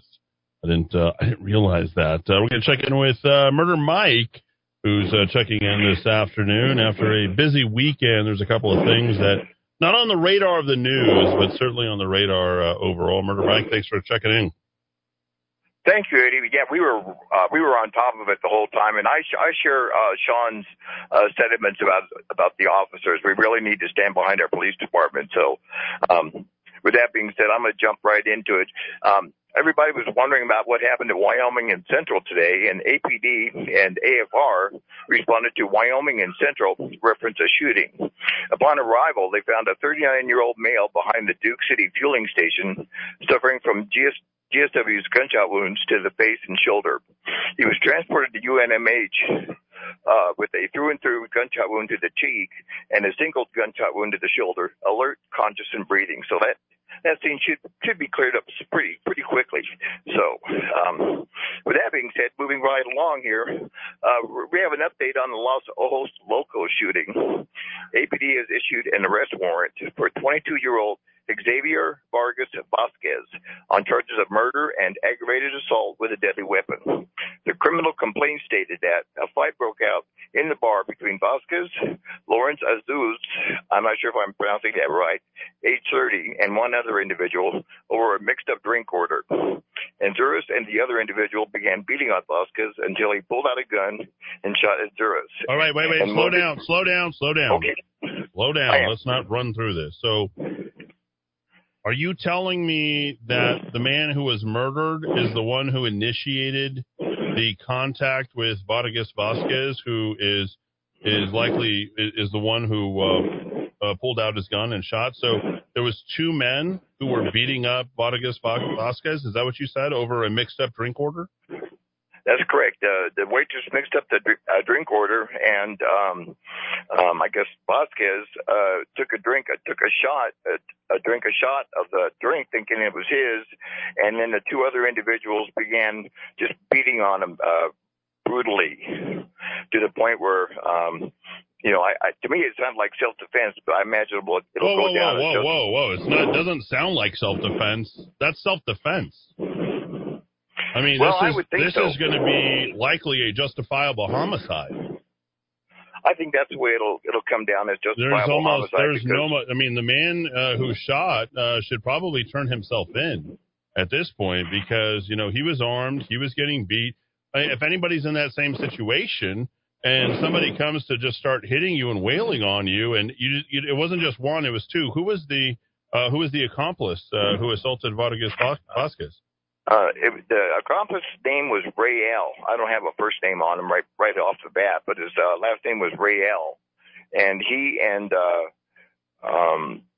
Azurez began just wailing on this guy, beating him senseless. He was actually down on the ground, being kicked and beaten on when he pulled out his gun and started shooting back.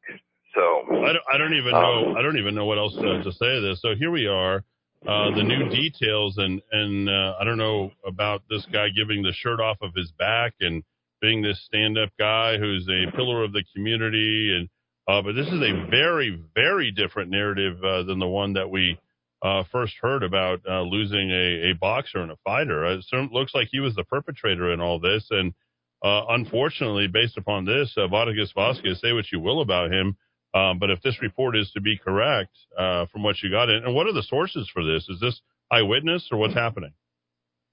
This was witnesses' statements, and this was the criminal complaint filed with the police department. So it's on record what had happened, and the witnesses' statement as to what had happened, the bar owner, the whole 9 yards. Everything is this being reported documented anywhere? I'm on KOB Channel 4. I see nothing here on KOB, KOAT. I see, let's see. I think this is an important piece of information. Good job. Did you go through and find the police reports on this? I just did a little bit of research and talked to some of my sources, shall we say. Okay. KOAT has nothing on this. KRQE.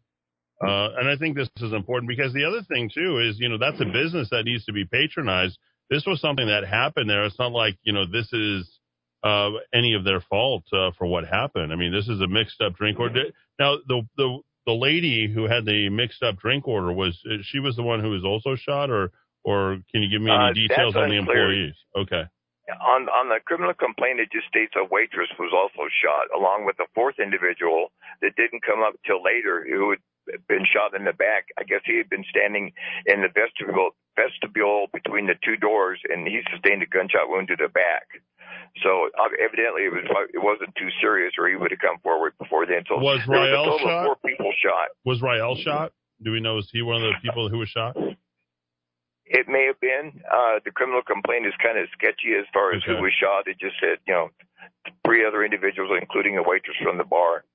Well, there you go. I mean, that's where they're going to get Vargas Vasquez on all this, is using his gun, hitting multiple people who weren't involved, and there was 2 people who were on him. But a very different narrative, Mike. Thanks for straightening that up for us and going through and doing all the hard work. All right. What else you got from over the weekend that the news here seems to be missing?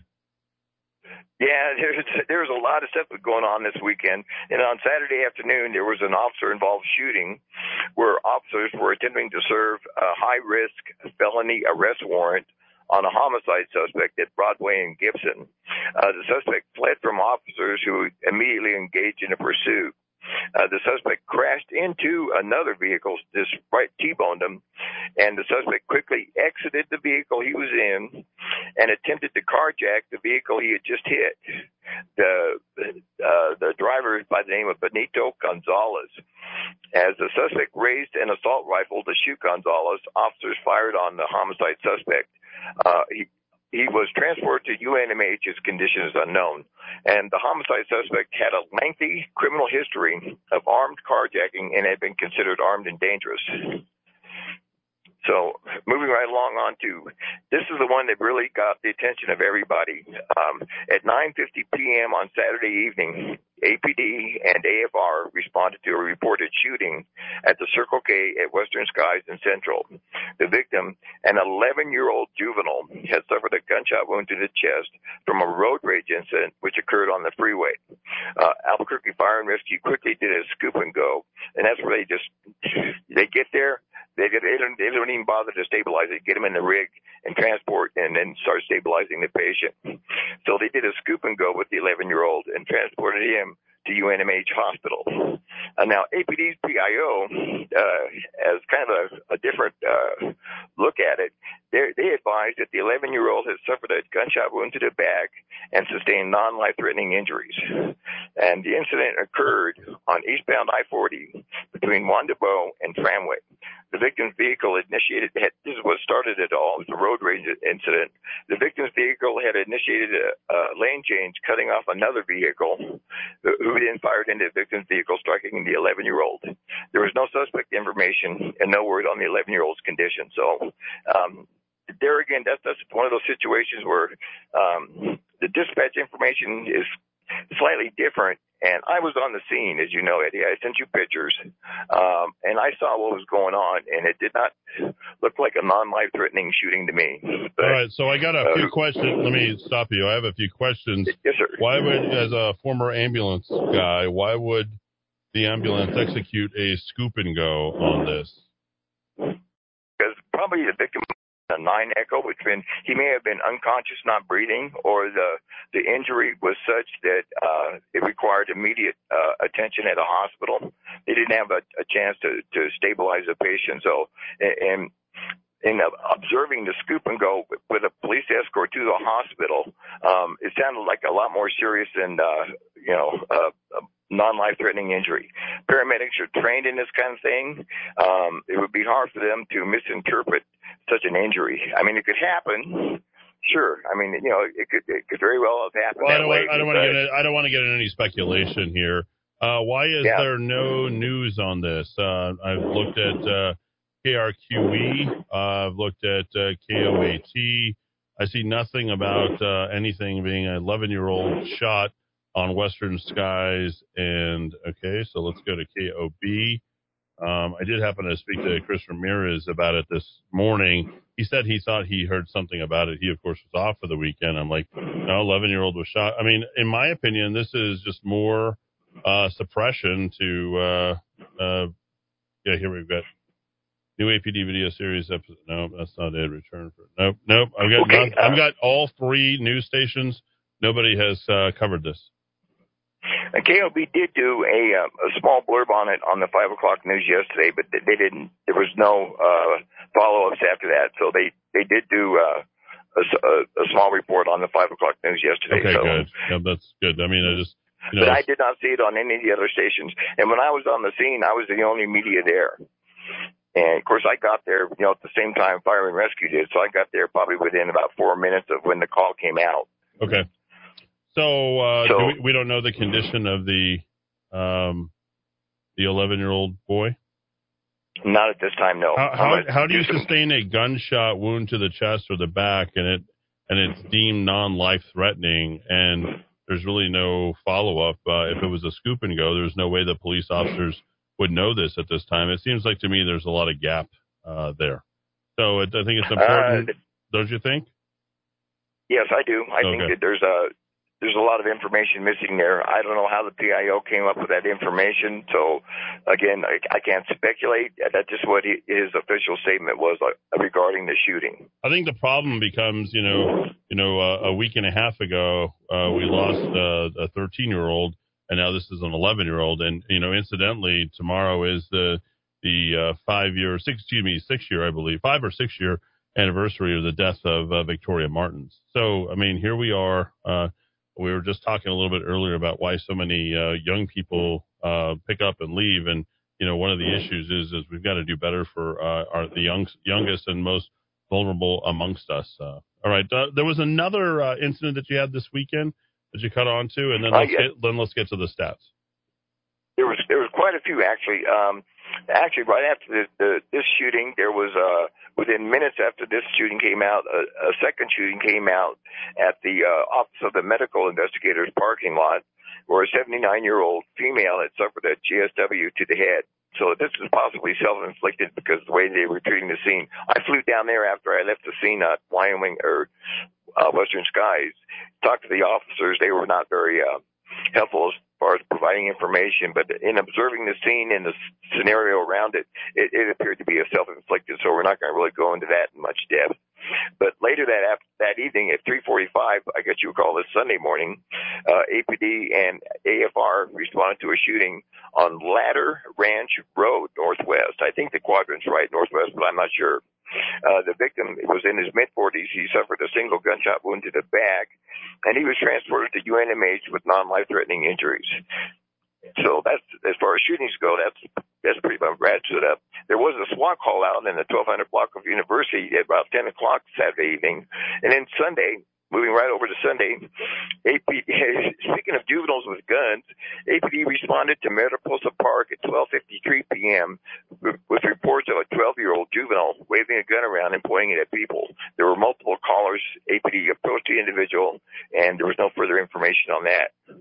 And then at 1:17 p.m., that same afternoon, APD responded to a carjacking at gunpoint at Lowe's hardware store at 12th and I-40. And then moving into the evening hours in Santa Fe Police Department responded to reports of shots fired in the area of the Santa Fe Place Mall. Upon arrival, they found a 31-year-old male in the median of Rodeo Road and Zaffarano. Yeah, Zaffarano. I hope I'm pronounced. Yeah, that's correct. Zaffarano, yep. He was suffering from at least one gunshot wound. He was transported to a local hospital and then later transported to UNMH in Albuquerque. Santa Fe Police Department detectives are investigating. And then, of course, today we had the shooting at Wyoming and Central. So that's a quick look at it. Yeah. On that Santa Fe one, by the way, I know it's a quasi out of our jurisdiction, but for those who are listening to us up on 1490 KRSN, the Santa Fe Police Department officers responded Sunday night. At around 9 p.m., officers responded to Zaffarano Drive and Rodeo. 31-year-old victim treated one gunshot wound. The local hospital was transported, as he just said. The suspect was identified as light-skinned male in his late teens, early 20s with dark hair. Reportedly was armed with a handgun, and then an unrelated vehicle stopped for traffic on Zaffarano was struck by a stray bullet fired from the suspect as well. So, got to do better. Murder Mike, I appreciate you being here. You got it, Eddie. Thank you for those details. Those are important. I appreciate that. All right. Because I would just really quickly going through the list of things that were happening, you know. And then on Saturday night, we'll go quickly to the stats because I know we're running in time here. But we had 5 aggravated assaults, including one at 4th and Gold downtown where a male was beaten unconscious. This happens every weekend. Every weekend we have serious injuries happen at downtown, shootings, assaults, and they want to build a sports stadium down there. Yeah, right. Anyway, moving right along, there was 4 shots fired calls, and we were talking about this with Sean earlier at Unser and Central, where somebody took a shot at a police officer. Officers responded but didn't locate any individual. So we need to get behind our police department. We need to quit. This has got to stop. There was two suicide calls. There was 2 residential burglaries, 4 drug overdoses, and 5 ETOH, 5 drunks that were down and out. And then, of course, the SWAT call out at 10 o'clock at the 1200 block of Indian School, Northeast, Building C, with a barricaded suspect. So that's a quick look at not a quick look, but that's kind of a look at what happened this weekend, Eddie. Back to you, sir. All right, great work. I appreciate that very, very much, everything that Murder Mike does to stay on top of everything, missing all the nooks and the crannies. He puts it all right there. 5:43. Back and forth, back to wrap hour number 2. And when I do that, we're going to lead right into the debate from last Wednesday. We'll play that in its entirety, 1 hour long. You can listen to that starting at 6 p.m. sharp. And that is me versus the 2 Democrats, Tim Keller and Manny Gonzalez. And I certainly hope that many of you will enjoy that. You can also visit the website, eddiewins.com. That's eddiewins.com, and watch it there. in its entirety as well. 544, back in 3. None will ever own the mind. Nobody up in this world. Friends ask me what my recommendations are. I just say, theplaceilike.com. Theplaceilike.com. Wow, it's great for locals. Awesome weekly deals, too. Theplaceilike.com. Wow, breakfast.theplaceilike.com. Music is the great communicator on MakeUsGodlyAgain.com.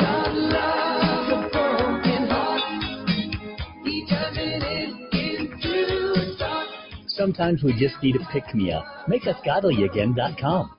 Maintaining your cutting equipment is essential to the longevity of your tools and the quality of your product. Whether you're a woodworking professional, metalworking professional, hobbyist, or you just need a new edge on your kitchen knives or gardening tools, trust the sharpening experts at Precision Sharpening to help keep your tools in excellent condition.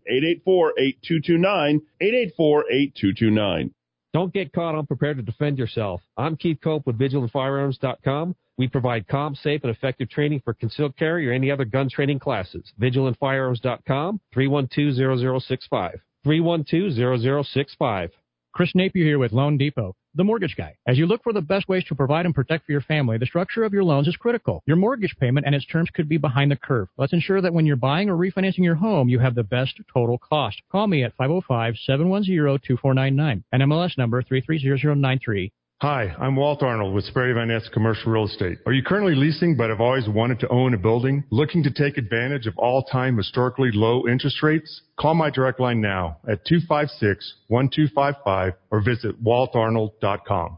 Alarms are ignored, kill switches are easily detected and reconnected. RFIDs are hacked using a basic code grabber. And GPS tracking systems, well, they're good at locating your vehicle after it's been taken. Give us a call, 505-550-4994. Amazing Grace Personal Care Services is companion care at a reasonable rate, including mobile assistance, meal preparation, household services, cognitive assistance, and support services, and more. 505-796-4900. That's 505-796-4900. All right, time to put things together as we start with the weather, where we see some partly cloudy skies, but the real chance of rain is going to be Wednesday through the weekend. Right now, 90 degrees at the Rock of Talk. All right, some quick work on that accident I was telling you about on Paseo del Norte, right at the Frontage Road South.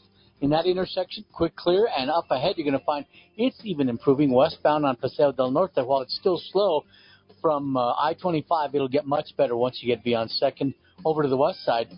On the west side, though, it is going to be a struggle on Paseo del Norte westbound at the new traffic light, Kimmick, on up to Unser. And it looks like Unser's not going to be a whole lot of fun either if you're going to be northbound all the way up to Paradise Boulevard. This traffic report is brought to you by Salon Deluxe in Rio Rancho. They are the home on the west side for Kangen Water, and they've got this really good thing with the Kangen Water. It's called Kangen Life, which is an antioxidant-rich skin treatment. You got to see this by going to salon.theplaceilike.com. We're up to date. Let's dive back into the Rock of Talk.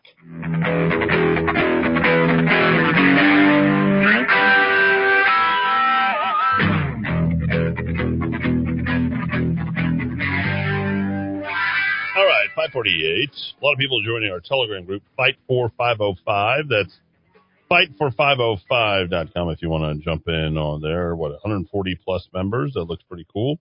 Thanks for joining that. Remember, if you want to join our website, do so tomorrow. We'll launch officially, finally through the final hurdle, which, of course, is making sure we qualify with the Bernalillo County. So all that will go through tomorrow. I believe, hopefully, sometime in the morning, 9, 10 o'clock. So we'll get all that stuff. 3,300 unchallenged, unquestioned ballots. What would you call them? I guess people who signed up, the petitions to get us up on the ballot. So that is pretty cool. Excited about that. Remember, we're going to cover our 5 points on that news release. Of course, some of that today was COVID-19. Certainly did quite a little bit with Murder Mike there and stuff that's happening over the weekend. But we want to encourage each and every person to go to fightfor505.com. That's fightfor505.com. One other little tidbit. as far as election information on Friday morning. Doesn't look very positive or good for Manny Gonzalez, but you'll get the final verdict as to what they said. Right up in Joe Monahan this morning. Thanks, Joe. He just texted in and said, the story on the bar was in the Journal. Sorry I missed that, but boy, an interesting detail, say the least, given the narrative that has been trotted out there. Eddie, they will withhold the info or twist it to their narrative here in Albuquerque. They did it nationally for years to Trump, and they are going to do it to you. They don't report or twist it. Let's see. Eddie, the way Raul Torres sees things like this, including the use of deadly force and self-defense, he does not recognize it, and you will get arrested and thrown in jail or worse. One can only wish. But how tough are they on criminals here? No, I do not agree with that. All the local news media outlets are going to suppress the fact that this might have been a self-defense shooting. They do not like that. They're suppressing any kind of crime data at this point. I think that's more to the point out there. Let's see. Oh, wow, lots of people, and appreciate that. So I'll be out at the county line there shortly. Let's see. Oh, anytime you want to send something in lewd or whatever, it takes all of about 2 seconds to identify your phone number. So if you're trying to bait me or goad me, it doesn't matter. Eddie, Define Fitness doesn't care about the little guy who pays their own membership. Their base is funded by healthcare providers, government, and businesses. Look how they little by little made memberships more strict, less perks, like putting your membership on hold, vacation, medical, etc. They should rethink their business model, especially since their new Rio Rancho location was supposed to open last summer. Best way to reward or punish is don't give them your business or give them your business. Okay? Remember, support the people who support you. Dowd's having a hell of a time in Las Vegas. He says, Treasure Island is the worst hotel in the history of the world. Waited 45 minutes to check in, and somebody wanting to police his mask was watching every one of us, and no Wi-Fi in all of Treasure Island. Headed over to the Sis's Hotel to try to access her Wi-Fi. Don't Dowd, enjoy yourself out there, please. Eddie, what's going on near the base of Central Wyoming? We covered that already. Got that as well. My business has never been able to bid on a state service contract, Eddie. I called the state and was told they aren't doing anything illegal.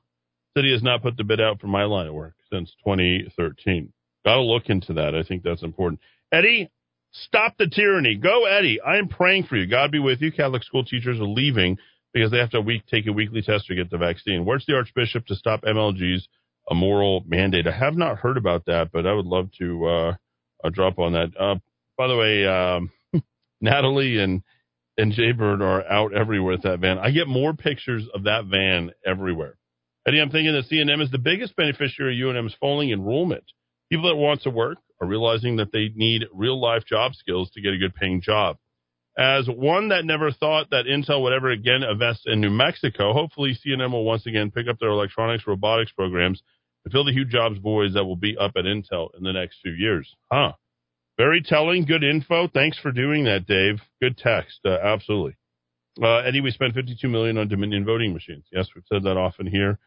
Thanks for the reminder, and that is important. Hey, Eddie, the Democrat patriarchy has always been against population growth, as it would bring in bright minds to challenge their power. And finally, Eddie, I watched the debate. I think you were the best out of the three. Your responses were spot on. You came across very professional, and seems you had no problem responding to whatever they asked. Yeah, I don't. I mean, I do this every single day. Oh, Eddie has a poet laureate now. That's funny. No, I don't. We have someone who does poem. I don't know what poet laureate really is. Speaking of changing titles and all the rest of that stuff, that's certainly one that I don't, not looking forward to doing. We've got, and again, you're going to find out. I mean, I'm not in there to clean house. We're there to make changes, provide a new direction, and you can listen to all of that in about 6 minutes and 30 seconds as I'm going to play the entirety. Oh, by the way, I guess it's pretty tough to go to Las Vegas. Dowd is not enjoying himself. The AB will never talk to the governor. He's a modernist. You did a great job in the debate. Thank you. You can go to eddiewins.com. That's eddiewins.com. Okay, very quickly. We talked about pushing back on the governor and the fact that the legislature hasn't met to push back on the governor, and there's just not the will to make any of that happen. What is happening, as you guys saw yesterday, local churches are doing it. And Legacy Citizen Church, written about on KRQE yesterday. We don't go to Christian church. We go to Catholic church, I should say. My kids, also go to, anyway, I got to think about all this stuff now, right? In terms of what I say all the time, because we know how this will go. But Pastor Steve Smotherman told people he hopes that no one goes to the state fair this year. Sound familiar? Yes. Pastor Smotherman is echoing what we say here in the Kiva, and that's important that all people here in the state of New Mexico hear that. He says the governor is requiring people to show proof of vaccination to get in, and the state has said that the new rule, quote unquote, is necessary. Dan Morning said the New Mexico State Fair general manager explains this is just about an additional layer of protection for the people of New Mexico. This is not happening anywhere else, almost. Anywhere else. The governor of California, the nephew of Nancy Pelosi, is in grave danger. He is likely not just going to be recalled, but replaced. And a talk radio host, yes, Larry Elder, used to broadcast right here on this radio station, is likely going to be the main candidate to replace him. That's right, folks. Yes. Happening also right here in the city of Albuquerque as well. Now, MLG said masks and vaccinations are the tools that we need to fight the pandemic. We can't continue our economic recovery and our positive economic journey. The positive economic journey has been anything but positive. It's been negative. It's been an attack and a full-on assault on small businesses here in the state of New Mexico. It's the one thing I think that she has done to really hurt her potential chances, because Democrats are screaming, businesses are shutting down, and I think it does not bode well. And when you have Steve Smotherman and the churches who are coming out and saying that they're not going to agree to anything, and businesses also reinforcing by saying we're not going to reinforce your mask mandate, she's lost a lot of her power because people don't believe in what she has to say anymore. So inducing people to get the vaccines the way that she's done it, talking about mask efficacy like we have. We know that putting on those, we'll call them face diapers for a moment, shall we?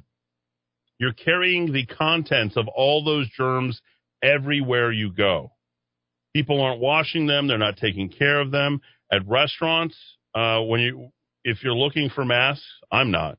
But if you are looking for masks, they should be just issuing new ones. I think every single restaurant that is pro-COVID or COVID should definitely make sure they have boxes of masks and not let anybody bring in their own masks. I think that that's very, very important.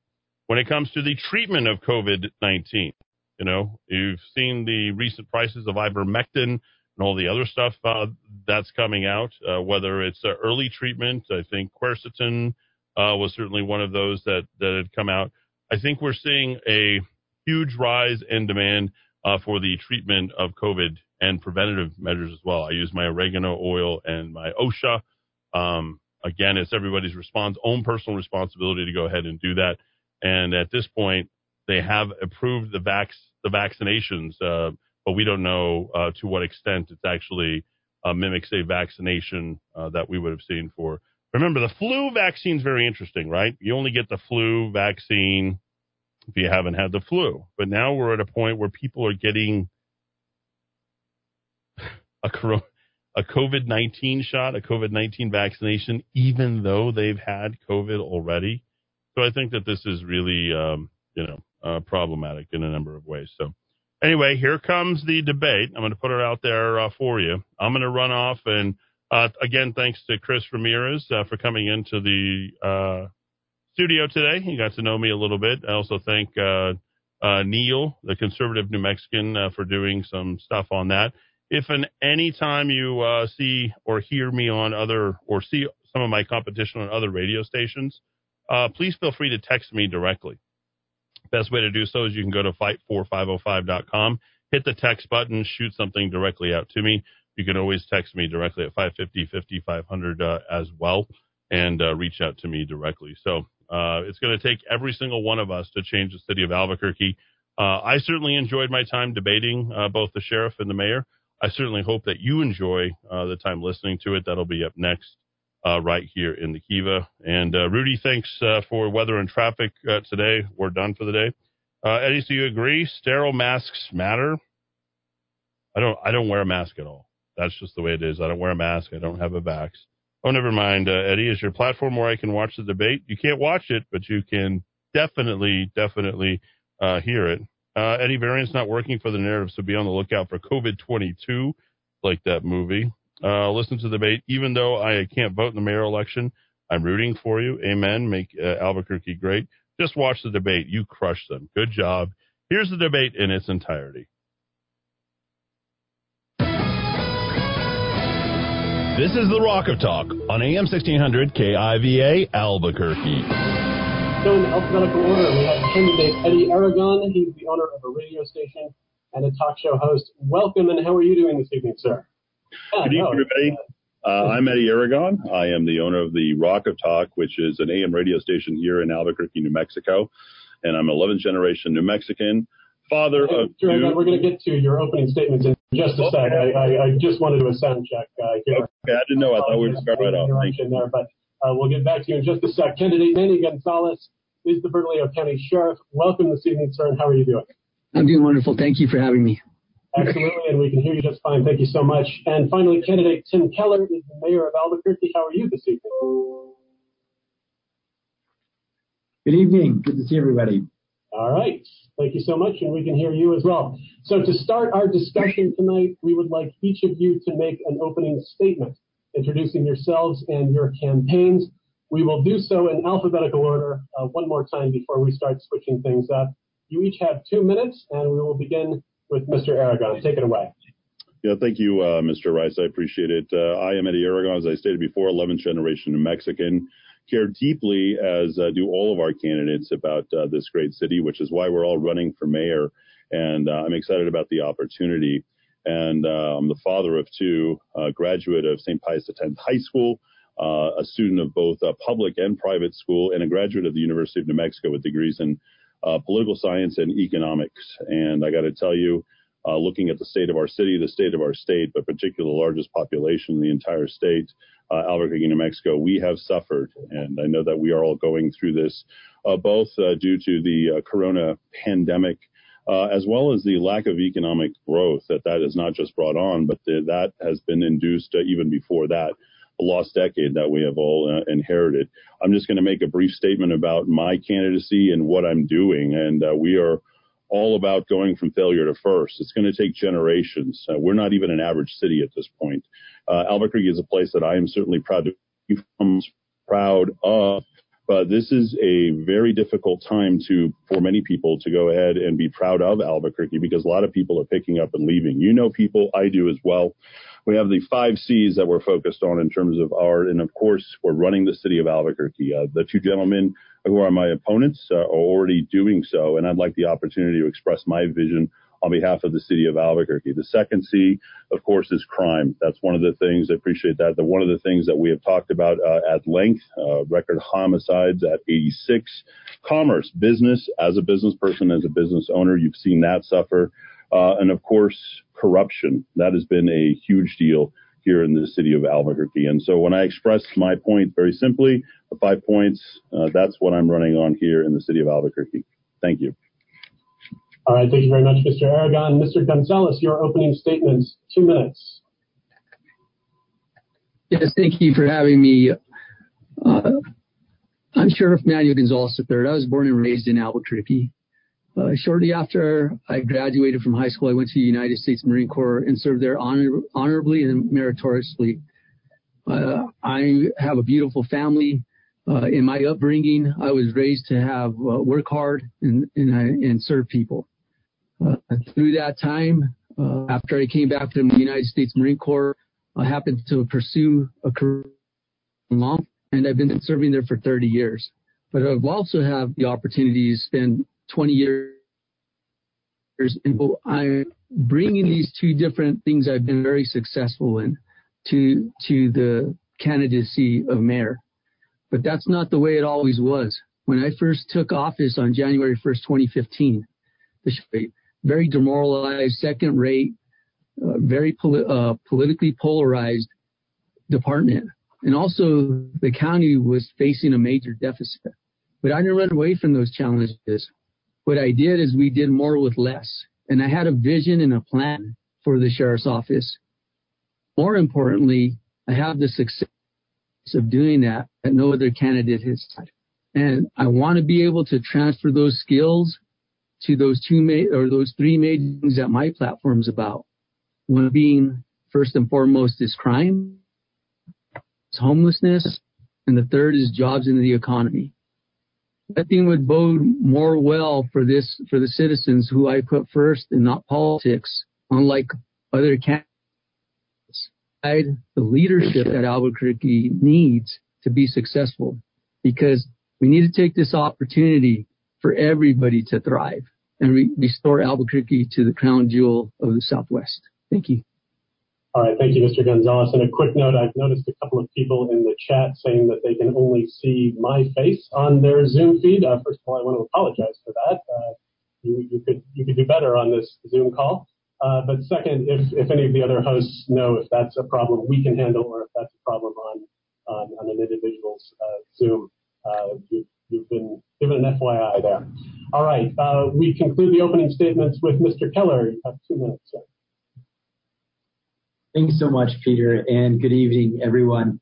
It's been my honor to serve as your mayor the last 4 years, and I think folks are pretty familiar with my background, but was born and raised in Albuquerque as well, and have 2 young children attending APS schools. And when I think back about 4 years ago, I asked voters to trust me to lead, and I pledged that we would face our toughest challenges head on, and that we would dig deep and address root causes on crime, homelessness, jobs, and security, and that we wouldn't shy away from tough decisions. And I think we've honored that commitment and respected the magnitude of those challenges with resolve and dedication, not with one-liners and sound bites about how easy it is to address any of this, because none of these are easy problems to fix. Now, last year, COVID-19 pandemic also presented a crisis like no other. And we worked hard to make decisions that saved lives and livelihoods and to keep us safe. We're starting to do that again as the pandemic comes back. So we've changed our city's approach to policing with the new community safety department. We also continue our commitment to adding resources, whether it's for diversion or whether it's everyday officers on the street. We stepped up and we have put out a vision and purchased the Gateway Center to find meaningful answers for homelessness. And we also know that we have announced thousands of good-paying jobs coming to Albuquerque's working families, more than have been announced in the last decade combined.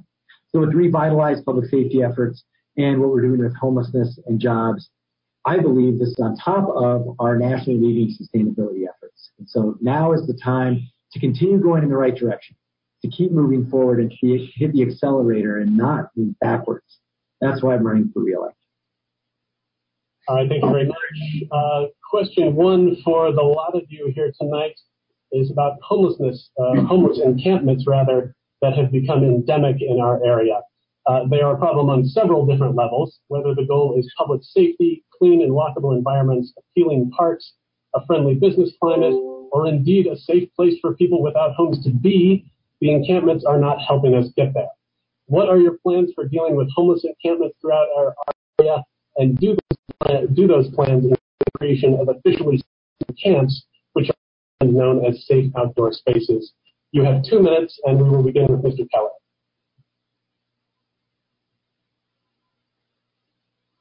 Thank you for that question, and let me make sure I know you guys can hear me. Okay, so I support an all-the-above approach, and I think that's what you need. We have over 5,000 homeless people unsheltered in our streets, and I know that to try and help all of those 5,000 people, you have to do different things based on their unique situation. And so there's several things that we've been doing. Is number one, you have to reach out and offer help. And that's why we've been increasing our community outreach officers, and that's part of even the new community safety department that we're building.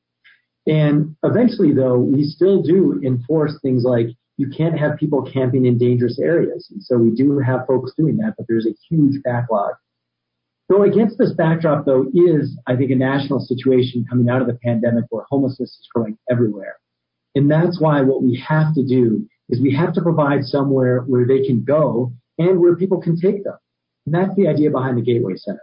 The idea is you've got to have somewhere that's open 24/7 where folks can go voluntarily, or our service outreach providers can take them and they can get shelter, and then they can be triaged in terms of, do they need behavioral health services?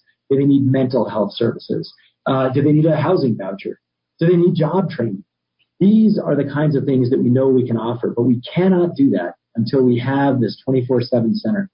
And that's why I stepped up after the voters approved it and purchased the old Gibson Medical Center so that we could build that facility. And I will tell you, until we have that, we are not going to make a major dent in our unsheltered population.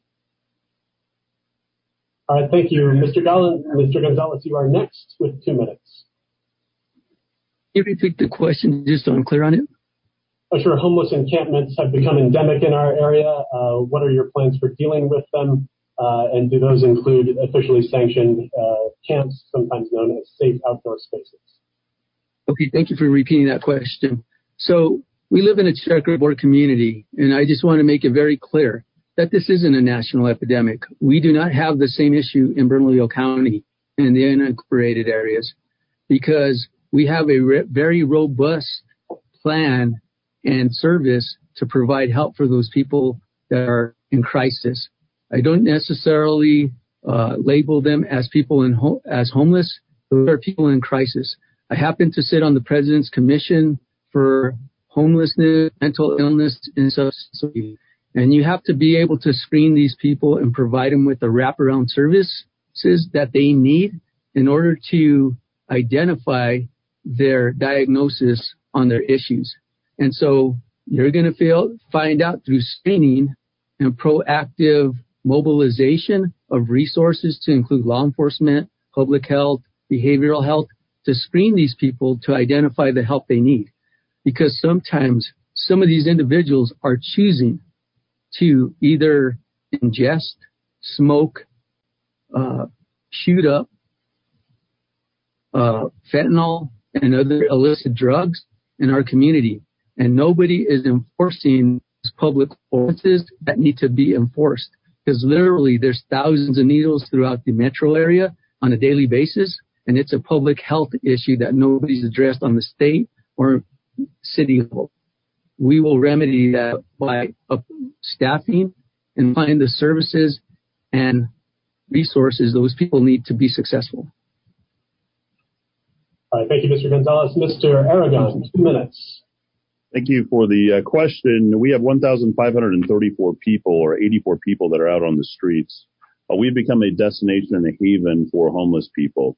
We have catered and coddled homeless people, and I could tell you right now, at this point, the approach that we've taken isn't working. Whether it's building tiny houses, 8 of 40 that are actually filled due to the fact that they can't get clean, there's certain requirements to get in. We spend an extreme amount of money, and I know construction pretty well from a small business and the son of a contractor, at $950 a square foot. Housing them and taking these guys on and keeping them here isn't helping us. You certainly have seen the number of people, and temporary homeless people generally find themselves in hotels. We've had 11 murders that have taken place here in hotels here across our great city. Unfortunately, as we continue this approach where we set up competition by creating more government solutions for homelessness rather than enable the nonprofit organizations and especially the churches out there who are willing to do anything and everything they possibly can to go ahead and bring them in. Most homeless people, and I will tell you, as the grandson of a homeless grandmother who is mentally ill, she did not get satisfied and get taken care of until we brought her in. And one of the things that we need more in our city is more love and more caring. Churches are a great place for that, not to mention lots of nonprofit organizations. But when the government and our mayor is setting up competition for them, they won't go there, and he's deferred. My great friend Jeremy Reynolds had a lot of problems when Mayor Keller decided to go ahead and step in and start competing with them. So we need to help these nonprofit organizations. To Mandy Gonzalez's point, they don't need to be audited. These are organizations that are willing to take them on, and when people have passion, they can actually have purpose in their life. and they need to do that for themselves, and we can certainly aid that, but we can't take on the entirety of that problem. We need to stop bringing them into the city of Albuquerque. Thank you. All right, thank you, Mr. Aragon. Right on time there. For our next question, I want to first give a quick note of orientation. We will be asking you all about crime as a general topic in a little bit, but right now we'd like to focus on an extremely local criminal justice matter, because we understand that the city has made a commitment to create a special public safety district in the area around the new homeless facility planned for the Gibson Medical Center property. This would apparently be modeled after the downtown public safety district, which is a group of several officers who work a dedicated beat in the central business area. What is your position on public safety districts generally, and would you support such a district in the 4th Street corridor from roughly Mountain to Menaul, where prominent homeless services have been located for years? You have 1 minute for this question, and we'll begin with Mr. Gonzalez. So that was in reference to the Gateway Center, correct? And special public safety districts around the Gateway Center and potentially 4th. Sure. After several conversations, I'm fully aware that the tiny village and there's other facilities that aren't being utilized. I think we need to be a lot more aware, a lot more responsible when we're making decisions and spending taxpayers' money when there's other facilities that aren't being adequately used. And so I think the strategy moving forward was to make sure that we develop a plan where you get compliance from the people that choose to live out in the streets versus that. So you have to have a very balanced carrot and a stick approach to getting people the services they need in some of those special districts, and then consider maybe repurposing the Gateway Center as not such a good idea until we can fill and not waste tax-paying dollars on facilities, and again, screen those people for their needs and not just recklessly spend money. Thank you. All right, thank you, Mr. Gonzalez. Okay, a public safety district for 4th Street, roughly between Mountain and Menaul. Mr. Keller, you have 1 minute.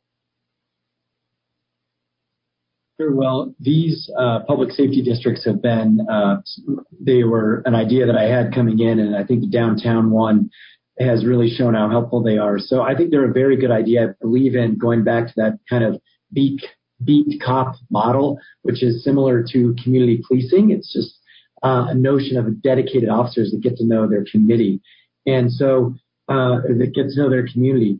And so I think this is a very good idea, and we should do it as much as we can where resources are available. I'd like to have them all over the city. I would mention we have 5,000 homeless people unsheltered on our streets, so there is no, one particular thing that is going to help them. That's why we need an all-the-above approach. And, I'd also mention we already pay nonprofits $20 million to take care of homeless folks, and they are totally maxed out, and they are asking for more help every day. And that's why we've got to do this together as a community. All right, thank you, Mr. Keller. Mr. Aragon, 1 minute. I don't really understand the response there with regard to the public safety measures or the reference to homeless in terms of the nonprofit. I don't know if we're addressing the previous question, but here's what I could tell you is that this approach from Mayor Keller has ceased to work. It has not worked at all. You've seen a number of my videos that have been on Facebook. We've seen the piling up of the homeless people that has happened downtown. We're all three of us at this point are almost addressing it as a blight and a level of criminal element. I don't know that anybody can actually establish or any Burqueño here in the city of Albuquerque can say what a public safety zone actually is or what it even means. It has no meaning whatsoever. The whole idea of the cop on the beat, or as we heard from this morning in the last gasp effort by Mayor Keller to go ahead and put a cop on every corner, is just absolutely ridiculous. There's no penalties for the criminals. As we know, it's a judicial system. It's be really nice to the criminals. And I got to tell you, approach hasn't worked. Thank you, sir. We've come to question 3, and this will be the individual round where we ask each of you a separate question. And this is, if this is a job interview, then this is the time when we ask about your weaknesses, possibly throwing a little chin music in here while we're at it. We will begin with Mr. Aragon. Okay.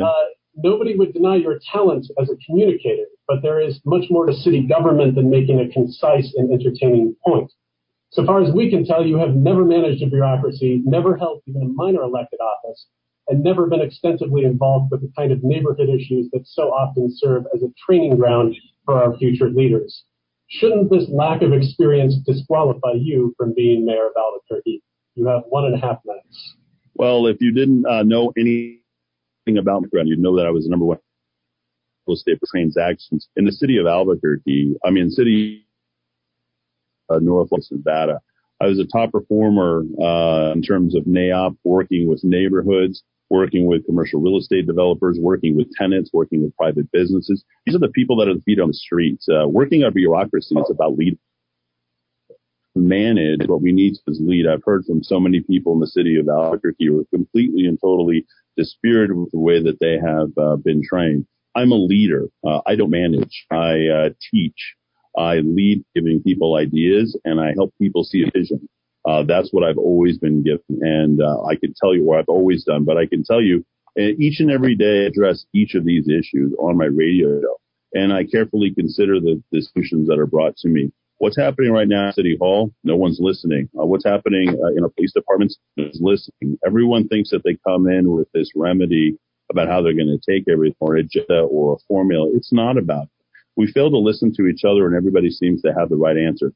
I never claim to have the right answer, but what I do is I always listen to go and make sure that we can execute together.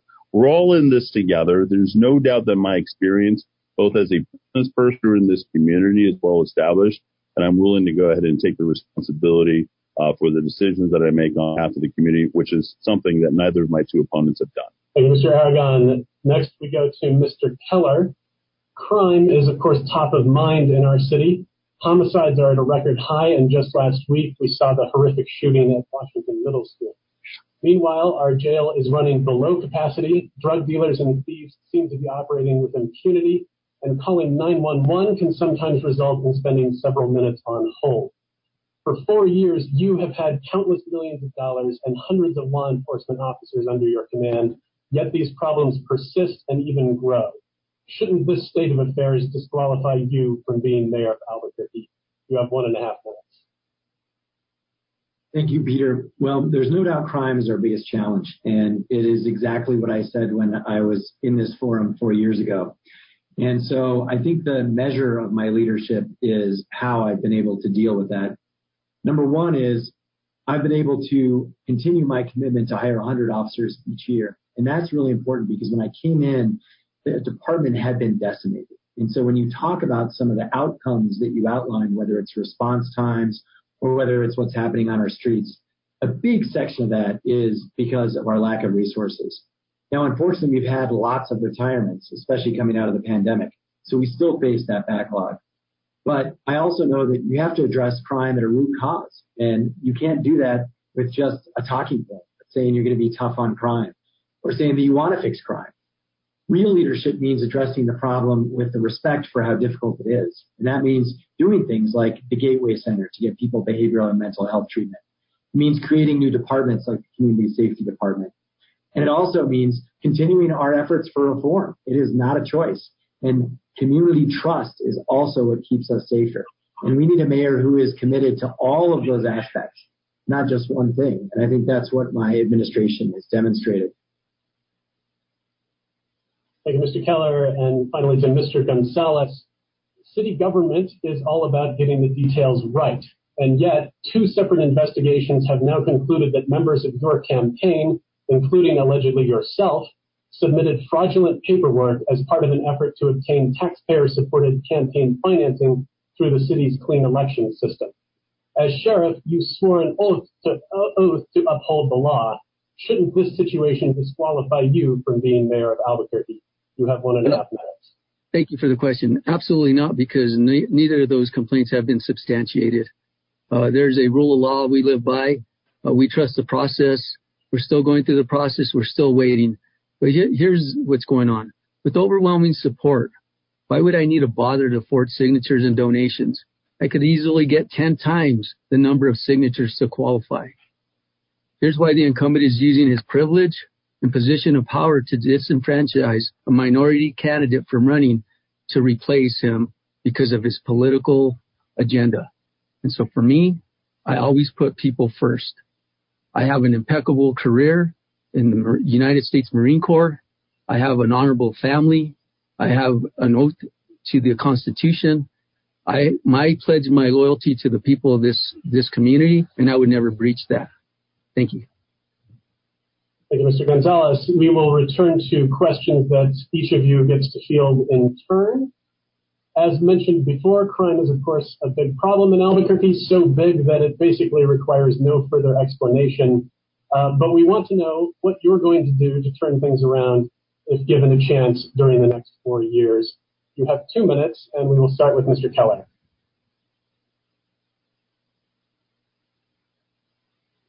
Sure. Well, when it comes to crime, I think it's important that we continue the things that I mentioned a moment ago. But, I think one thing that would help crime is, frankly, if the sheriff would just help us with crime. The situation is on his watch for the last 12 years, 7 years, we've seen the same thing. And crime's just as bad in the county. And so I think we need to work together. And that's why I formed the Metro Crime Initiative. It has every single law enforcement agency in the metro area at the table every 2 weeks coming up with real answers for violent crime. The only person that doesn't show is our sheriff.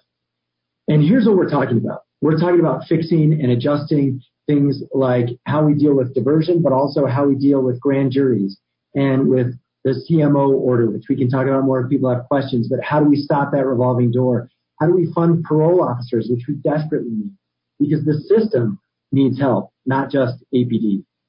And it takes a leader who's willing to take responsibility for our problems, and that's what I do. I'm not going to point fingers. I'm not going to blame anyone else, but I am going to ask for help because there is no way a single person can do this by themselves. And that's why I'm asking the governor and our legislatures and our DA and our AG for help, and they are responding. And so I know for low-level offenders, we got to bolster diversion programs, but for violent offenders, we have to stop the revolving door. And to do that, you have to work with other people. And I also want to mention that we have a large technology investment coming online that's very important. I've invested over $38 million in crime fighting in Albuquerque, and all of those programs, including gunshot detection, are coming online this winter. So we are in a much, much better place as a department than we were 4 years ago. And most importantly, I'm leading our community together to fight crime. And that's what it's going to take to get us out of this very difficult situation. All right, thank you, Mr. Keller. Mr. Aragon, you are next. You have 2 minutes. I'm disappointed in the mayor at the very same time that he's saying, we're working together, we're doing what we can. He's bagging on Manny Gonzalez, and there's no way to tell whether or not he is or isn't cooperating. And, what these guys are playing politics. We need to be focused first on crime. This is everyone's problem, no matter who it is. What I can tell you is I can tell you what I'm going to do. Not going to play politics. I'm not going to let these guys go ahead and fight it out in terms of who's getting the better thing. I'll reduce every category of crime going forward. Assaults, murders, car theft. I mean, how easy is that to do if you just care enough and communicate to enough people?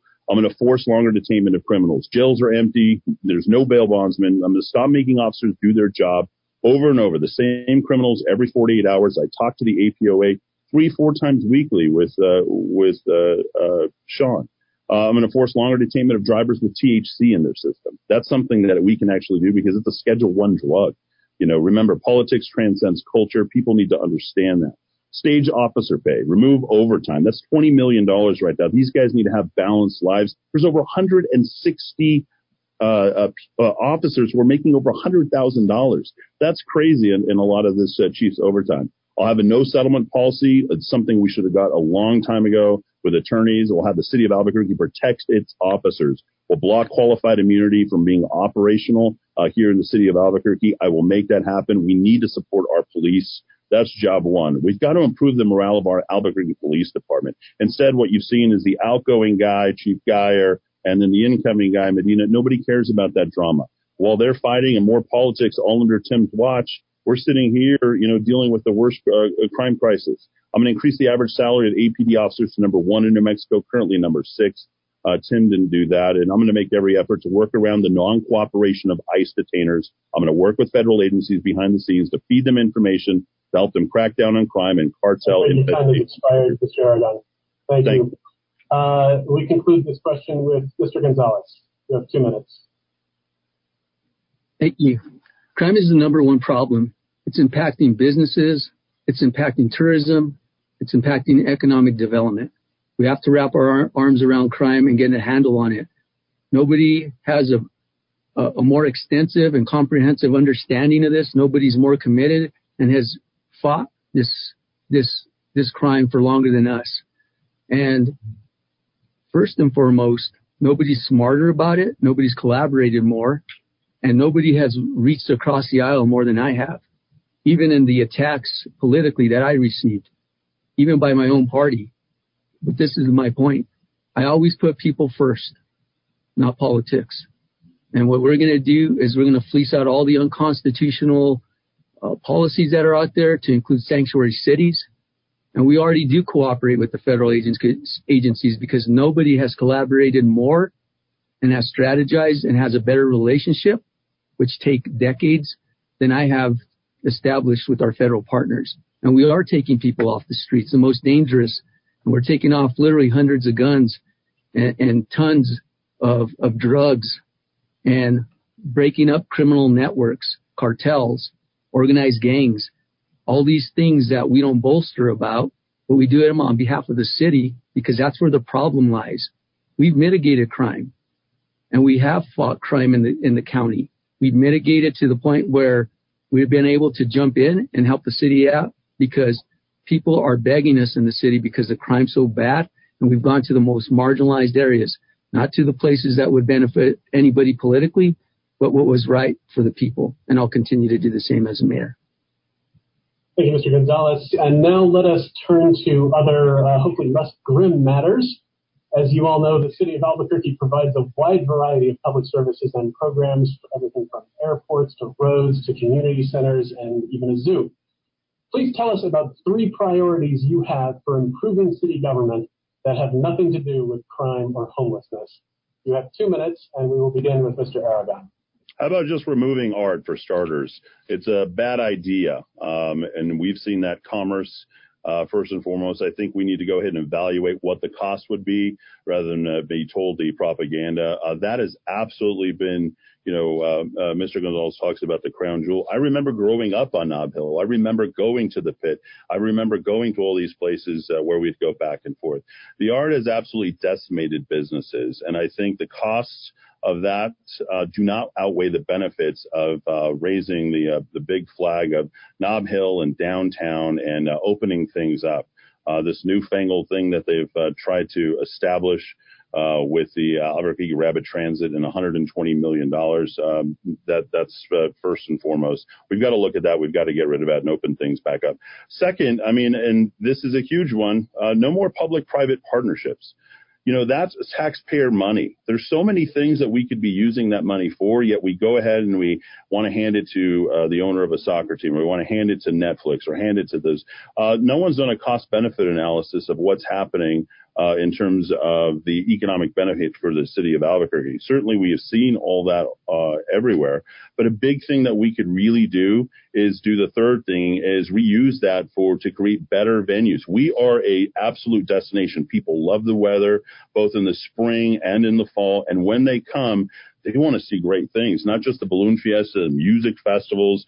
I'm the Rock of Talk. You've got the Metal Mayor. One of the things that we haven't done is really utilize what we have as a city. Our occupancies there at the convention center and the other places, they're lower than 30%. That's job one. You got to make that pitch and bring in more money with more things that people want to see. Remember, we have a lot of rural areas around Albuquerque. Why not attract people to the city of Albuquerque throughout the rest of the state by really pushing that for more live venues, live opportunities here and not spending $70 million. Expired.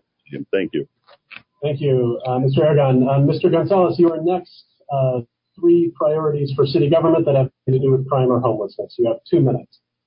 Absolutely. But first and foremost, outside the mayor's office, I would replace a lot of the political appointees that have high salaries with competent professionals that understand the role of government and understand the direction and the positive direction that Albuquerque deserve. I would create staffing to provide the services that the people are lacking in any department. So I would increase sales, especially in the business side, with inspectors, licensing. And then I would also evaluate all the policies that make it so difficult for people to do business, build a house, or develop a subdivision. I would review all those type of things aside from it, and then actually use the money when we audit certain programs and apply to beautifying the city, because the state of the city from what is in the worst condition it's ever been in the history of Albuquerque. That's gotten worse and continues to get worse over the last several years. Thank you. Thank you, Mr. Gonzalez. Mr. Keller, to close this question, you have 2 minutes. All right. Well, thank you. And I think I want to honor this question the same way Eddie did with some talk about the future and the vision. But look, I just have to say the city is not in the worst condition it's ever been in. Anyone who grew up here in the 90s knows that. And also, just to defend the professionals of the city, I mean, it's okay if you don't like me, that's fine. But Lawrence Rail, Sarita Nair, we have incredible people running the city. And I hope any mayor candidate would continue that tradition. So here's what I would do. I think we need more things for families and kids, number one. And this is something I wanted to do. The pandemic kind of got in the way.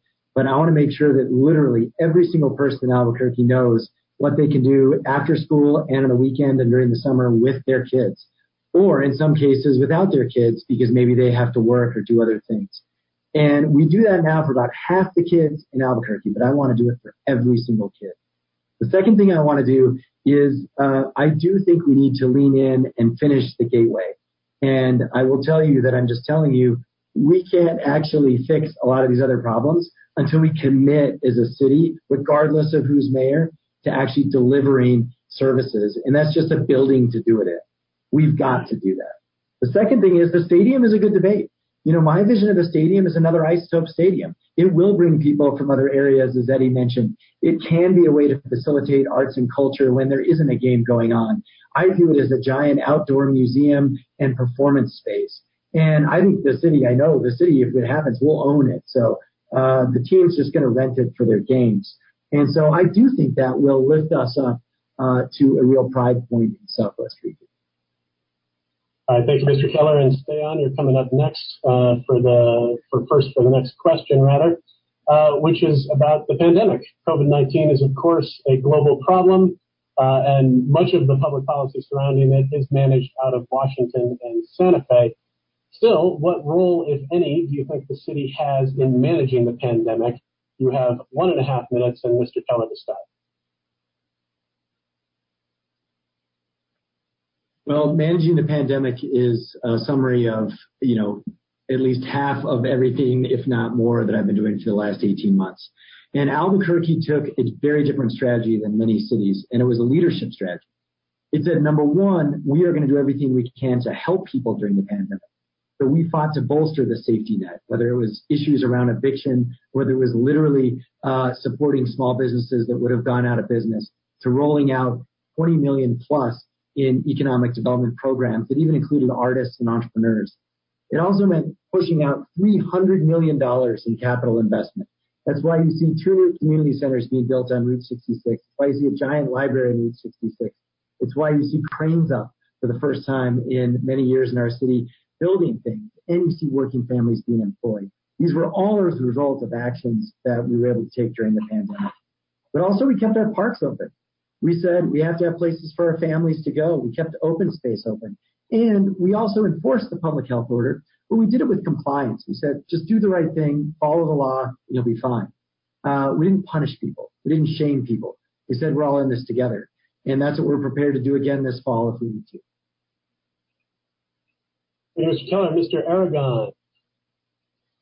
As you know, I've been a huge proponent of medical choice and allowing people to make their own decisions based upon what they choose to do. My body, my choice has applied for other things as the abortion capital of the world versus it doesn't apply when it comes to injecting yourself with a needle. There's plenty of people who are vaxxed, and they have made that decision to go ahead and do it.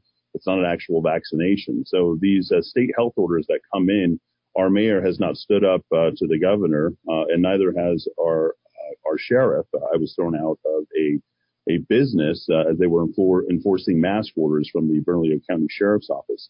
Somebody has to stand up and say enough is enough. We've been, quote unquote, leading the charge, been on the bleeding edge of shutting things down. Our local economy has been decimated. We have the highest unemployment rate in the entire country. Albuquerque itself is not a place for commerce. At this point, this is what COVID has had on it. But, there is a public safety component that does have to go ahead and keep people safe, but it also is people's individual responsibility to go ahead and make that decision on their own. We can provide the opportunity. We can certainly provide the opportunity for these people to get tested and vaxxed and everything else. But again, it's their choice, and we can enforce certain things that make sense. But none of what we've done for the last 18 months here in the city of Albuquerque has made sense. We have shut down our city. There was no need to comply with many of those orders that have come down. They have seemed absolutely insane. And I, for one, can tell you an ounce of prevention is much better than what we've been doing with this COVID cure. Mr. Aragon, thank you.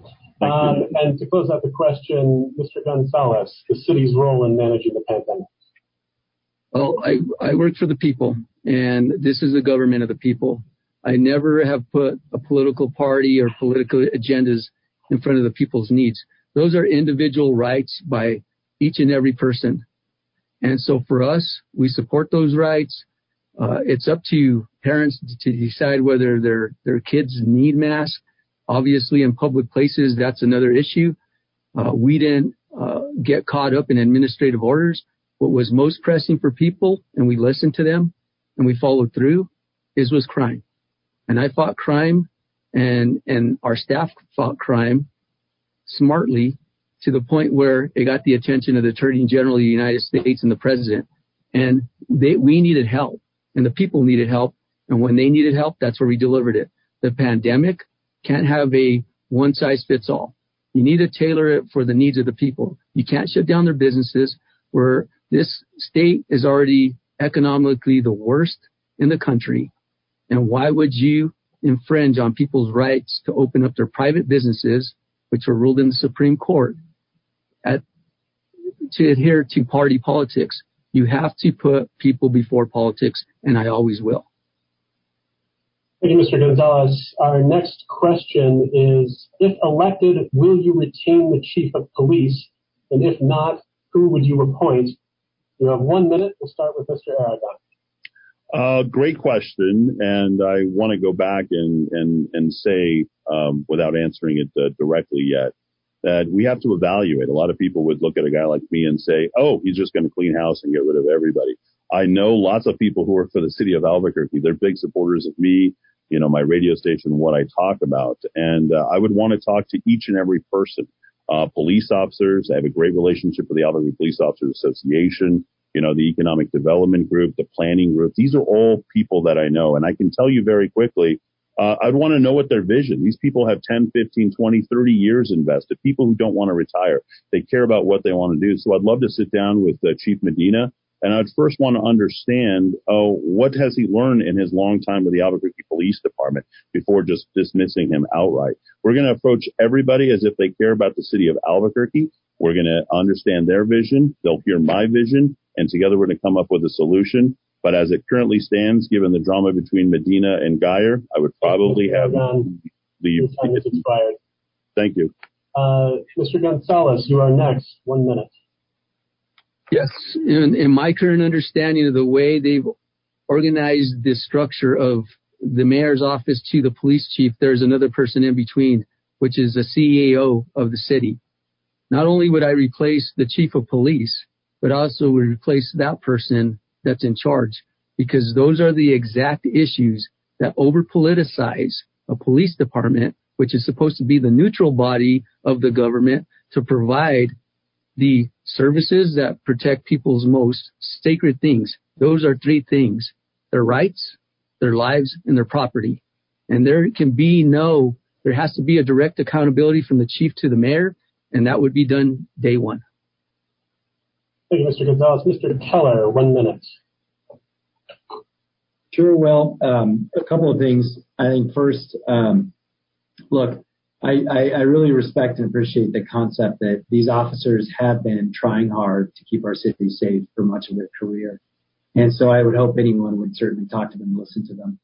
And also, there are laws that govern our city that the mayor can't control. So the CAO is by charter in charge of all the police officers.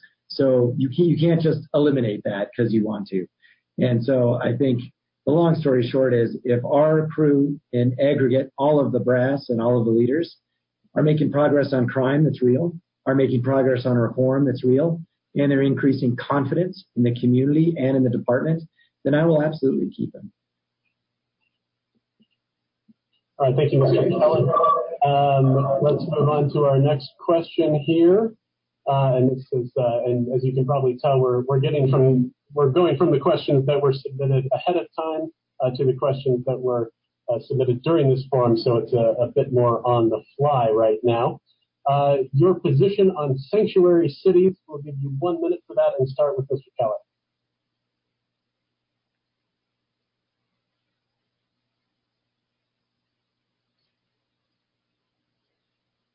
Peter, was that?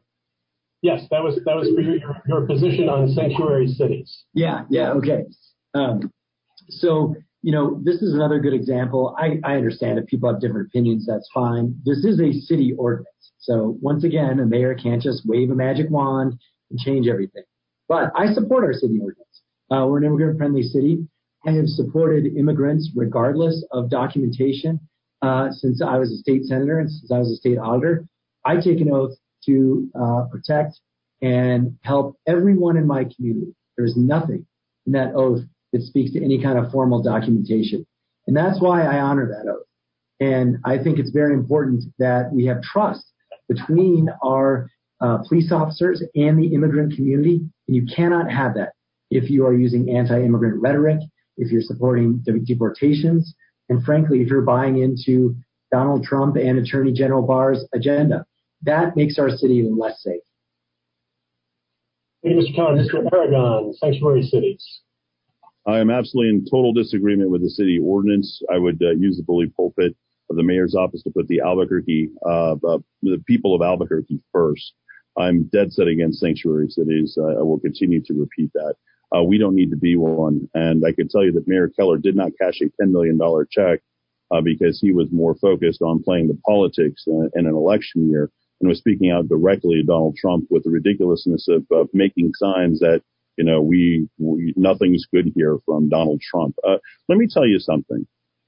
As a Hispanic 11th generation and somebody who knows many people who were legal immigrants who come in, the biggest people who are opposed to illegal immigration and becoming a sanctuary city are legal immigrants.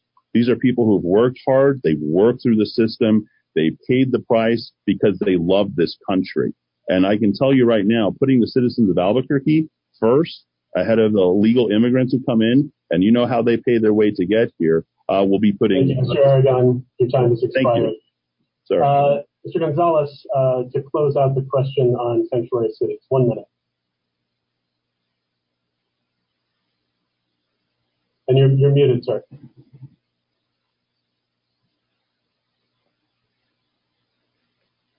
I would go through a legal review and examine to see if that sanctuary city policy is deemed constitutional. If it is not, I would use my executive office and power to remove that through a legal review. And if you want to really look at it from a basic standpoint, a community standpoint, and a people standpoint, this is a minority majority state. And that is a very divisive policy because it pits immigrants against minorities. And anything that pits people against each other is bad. And so I would say we already have United States immigration laws. We should adhere to them, especially as elected officials, because we took a constitutional oath, and I've never breached that. So I would make sure that those policies are deemed constitutional, and then if not, we don't enforce them or we don't honor them because they would be deemed null and void. Thank you. Thank you, Mr. Gonzalez. And our lightning round continues. If voters approve, one of you will begin your term later this year with a standing order to construct a new soccer stadium and at least $50 million with which to do it. Where should such a stadium be constructed and why? 1 minute. Mr. Aragon goes first. It shouldn't. We have other priorities. There isn't a bond that we don't like here in the city of Albuquerque. I am willing to challenge, and I'm glad that it's on the ballot, and it made the ballot 2 nights ago on city council. You will find that the voters are going to be dead set against it, especially in this COVID crisis. There wasn't one game, not one game that was played in front of a crowd in all of 2020. I understand the need for a different venue at a different time. This is not the time to go ahead and construct a new stadium.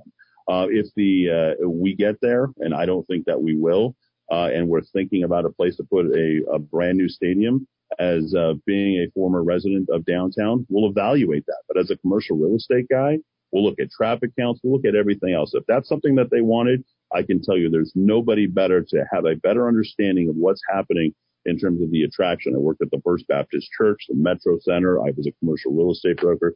I'm going to tell you where the best place to put it. But I can tell you the voters, come November, are going to turn out en masse to turn down the new soccer stadium at a cost of $50 million to the taxpayers. Thank you, Mr. Aragon. Mr. Gonzalez, 1 minute. Can you repeat? Yes. Where would you construct a new soccer stadium and why in that place? And you're muted right now.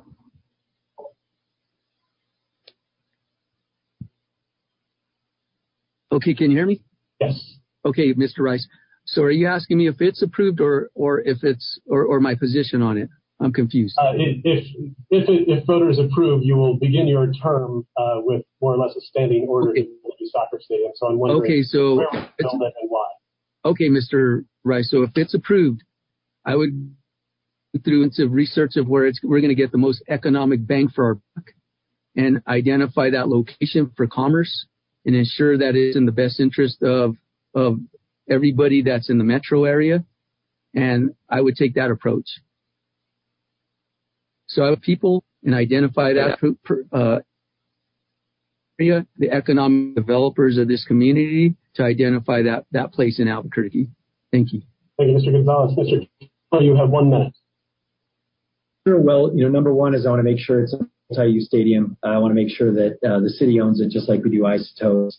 And I want to make sure we've got partners putting in real funding, just like we did for the Isotope Stadium. And we did fund a giant study that said it should go downtown, and it doesn't mean that's right. I'm actually open to putting it anywhere, but I want to understand a little bit of logic about cities. And most great cities, big and small, even minor league and AAA teams, they have successful stadiums downtown. But I think Eddie raises a good point. This is a real estate transaction, and so if we can't find the available property and people won't sell us that land and get it like elsewhere. Also, I want to make sure the neighborhoods are okay with it and that it lifts up neighborhoods. And so I'm going to be very sensitive to that aspect as well. All right, thank you, Mr. Keller. Next question. The Albuquerque Police Department is in the middle of a court-approved settlement agreement. This topic is of particular importance to the person who submitted this question, being an impacted individual that has lost a loved one in the middle of a mental health crisis who was shot by the responding department. What are your plans to see APD through the CASA process? You have 1 minute, and we'll begin with Mr. Gonzalez. So I would work with the leadership of the Albuquerque Police Department and work with the monitor and get compliance. So there's been so many setbacks and so many excuses made, is figure out if the monitor is actually complying through a legal review, and then set the goalposts, because oftentimes we're saying they're being moved. But more importantly is change the leadership, which has been very distracting for the direction of the police department and the services of the people, and hold people accountable there. And make sure that the chief of police that we select is competent enough to support and select staff ourselves with the legal staff and the administrative police staff he needs to get that job done and without any compromises to public safety. Thank you. Thank you, Mr. Gonzalez. Mr. Keller, 1 minute. Well, I just have to, I can't not express that our chief is competent, and so was the chief before him. And I just wouldn't say that about anyone in law enforcement. You might not agree with them, but they're competent. And I know clearly the sheriff said he's the smartest person on law enforcement. So I just disagree. And so, look, here's the deal with reform. Number one is we created the superintendent position to drive that reform and make sure that we had a chief who could focus on crime. I think it's really important to keep that structure. It's innovative, and both the officers like it, the reform folks like it. This is the kind of innovation that we need to keep going forward with. And also, none of this is easy. I mean, I would just tell you, I'm the second mayor, whoever it is next time, we're the third mayor, to just say that you can wash this away by saying things. I think that's a disjustice to the family you mentioned. If this was that easy, we wouldn't have those problems. And so to honor the memory of those who have been victims. Thank you, Mr. Kelly. Your time has expired. Mr. Aragon, to close out this question, you have 1 minute. Thank you. Well, Manny does have another year on his term, and he certainly has talked about converging APD with BCSO to alleviate, using cameras, non-compliance, or what have you. We have seen the hem and hawing that's coming from a lot of people complaining about the DOJ. Look, we've got to accelerate our compliance as quickly as possible. If we're going to complain about it, let's just shut up about it, get fully compliant. But the ACLU sent me a question about this entire thing and said, would you continue to do everything that is in place that has been set by the DOJ? And the fact is, no, we're going to run our own police department. So we're going to accelerate, get everything above board. I think we have another 5 years, maybe 4 years left on this thing. We need to be fully compliant. That way we can push the DOJ out of here. We can run our own City of Albuquerque Police Department, because it's not being run right. And it really puts an undue stress, handcuffs our officers, handcuffs our ability to have law enforcement here in the City of Albuquerque. And look what's happened. Our police officers have been afraid to Sir, any time has expired. Thank you, sir. And I'm afraid we are just about out of time here this evening, but by way of closing out, we wanted to give each of you a chance to give a brief closing statement. It'll be 1 minute long, and Mr. Keller will go first. Well, great to have a discussion, and I know this is just the beginning. And, I think, look, there's one stark thing that I think it's important people highlight. It's very easy to just say things. It's a different thing to actually understand what a mayor can do.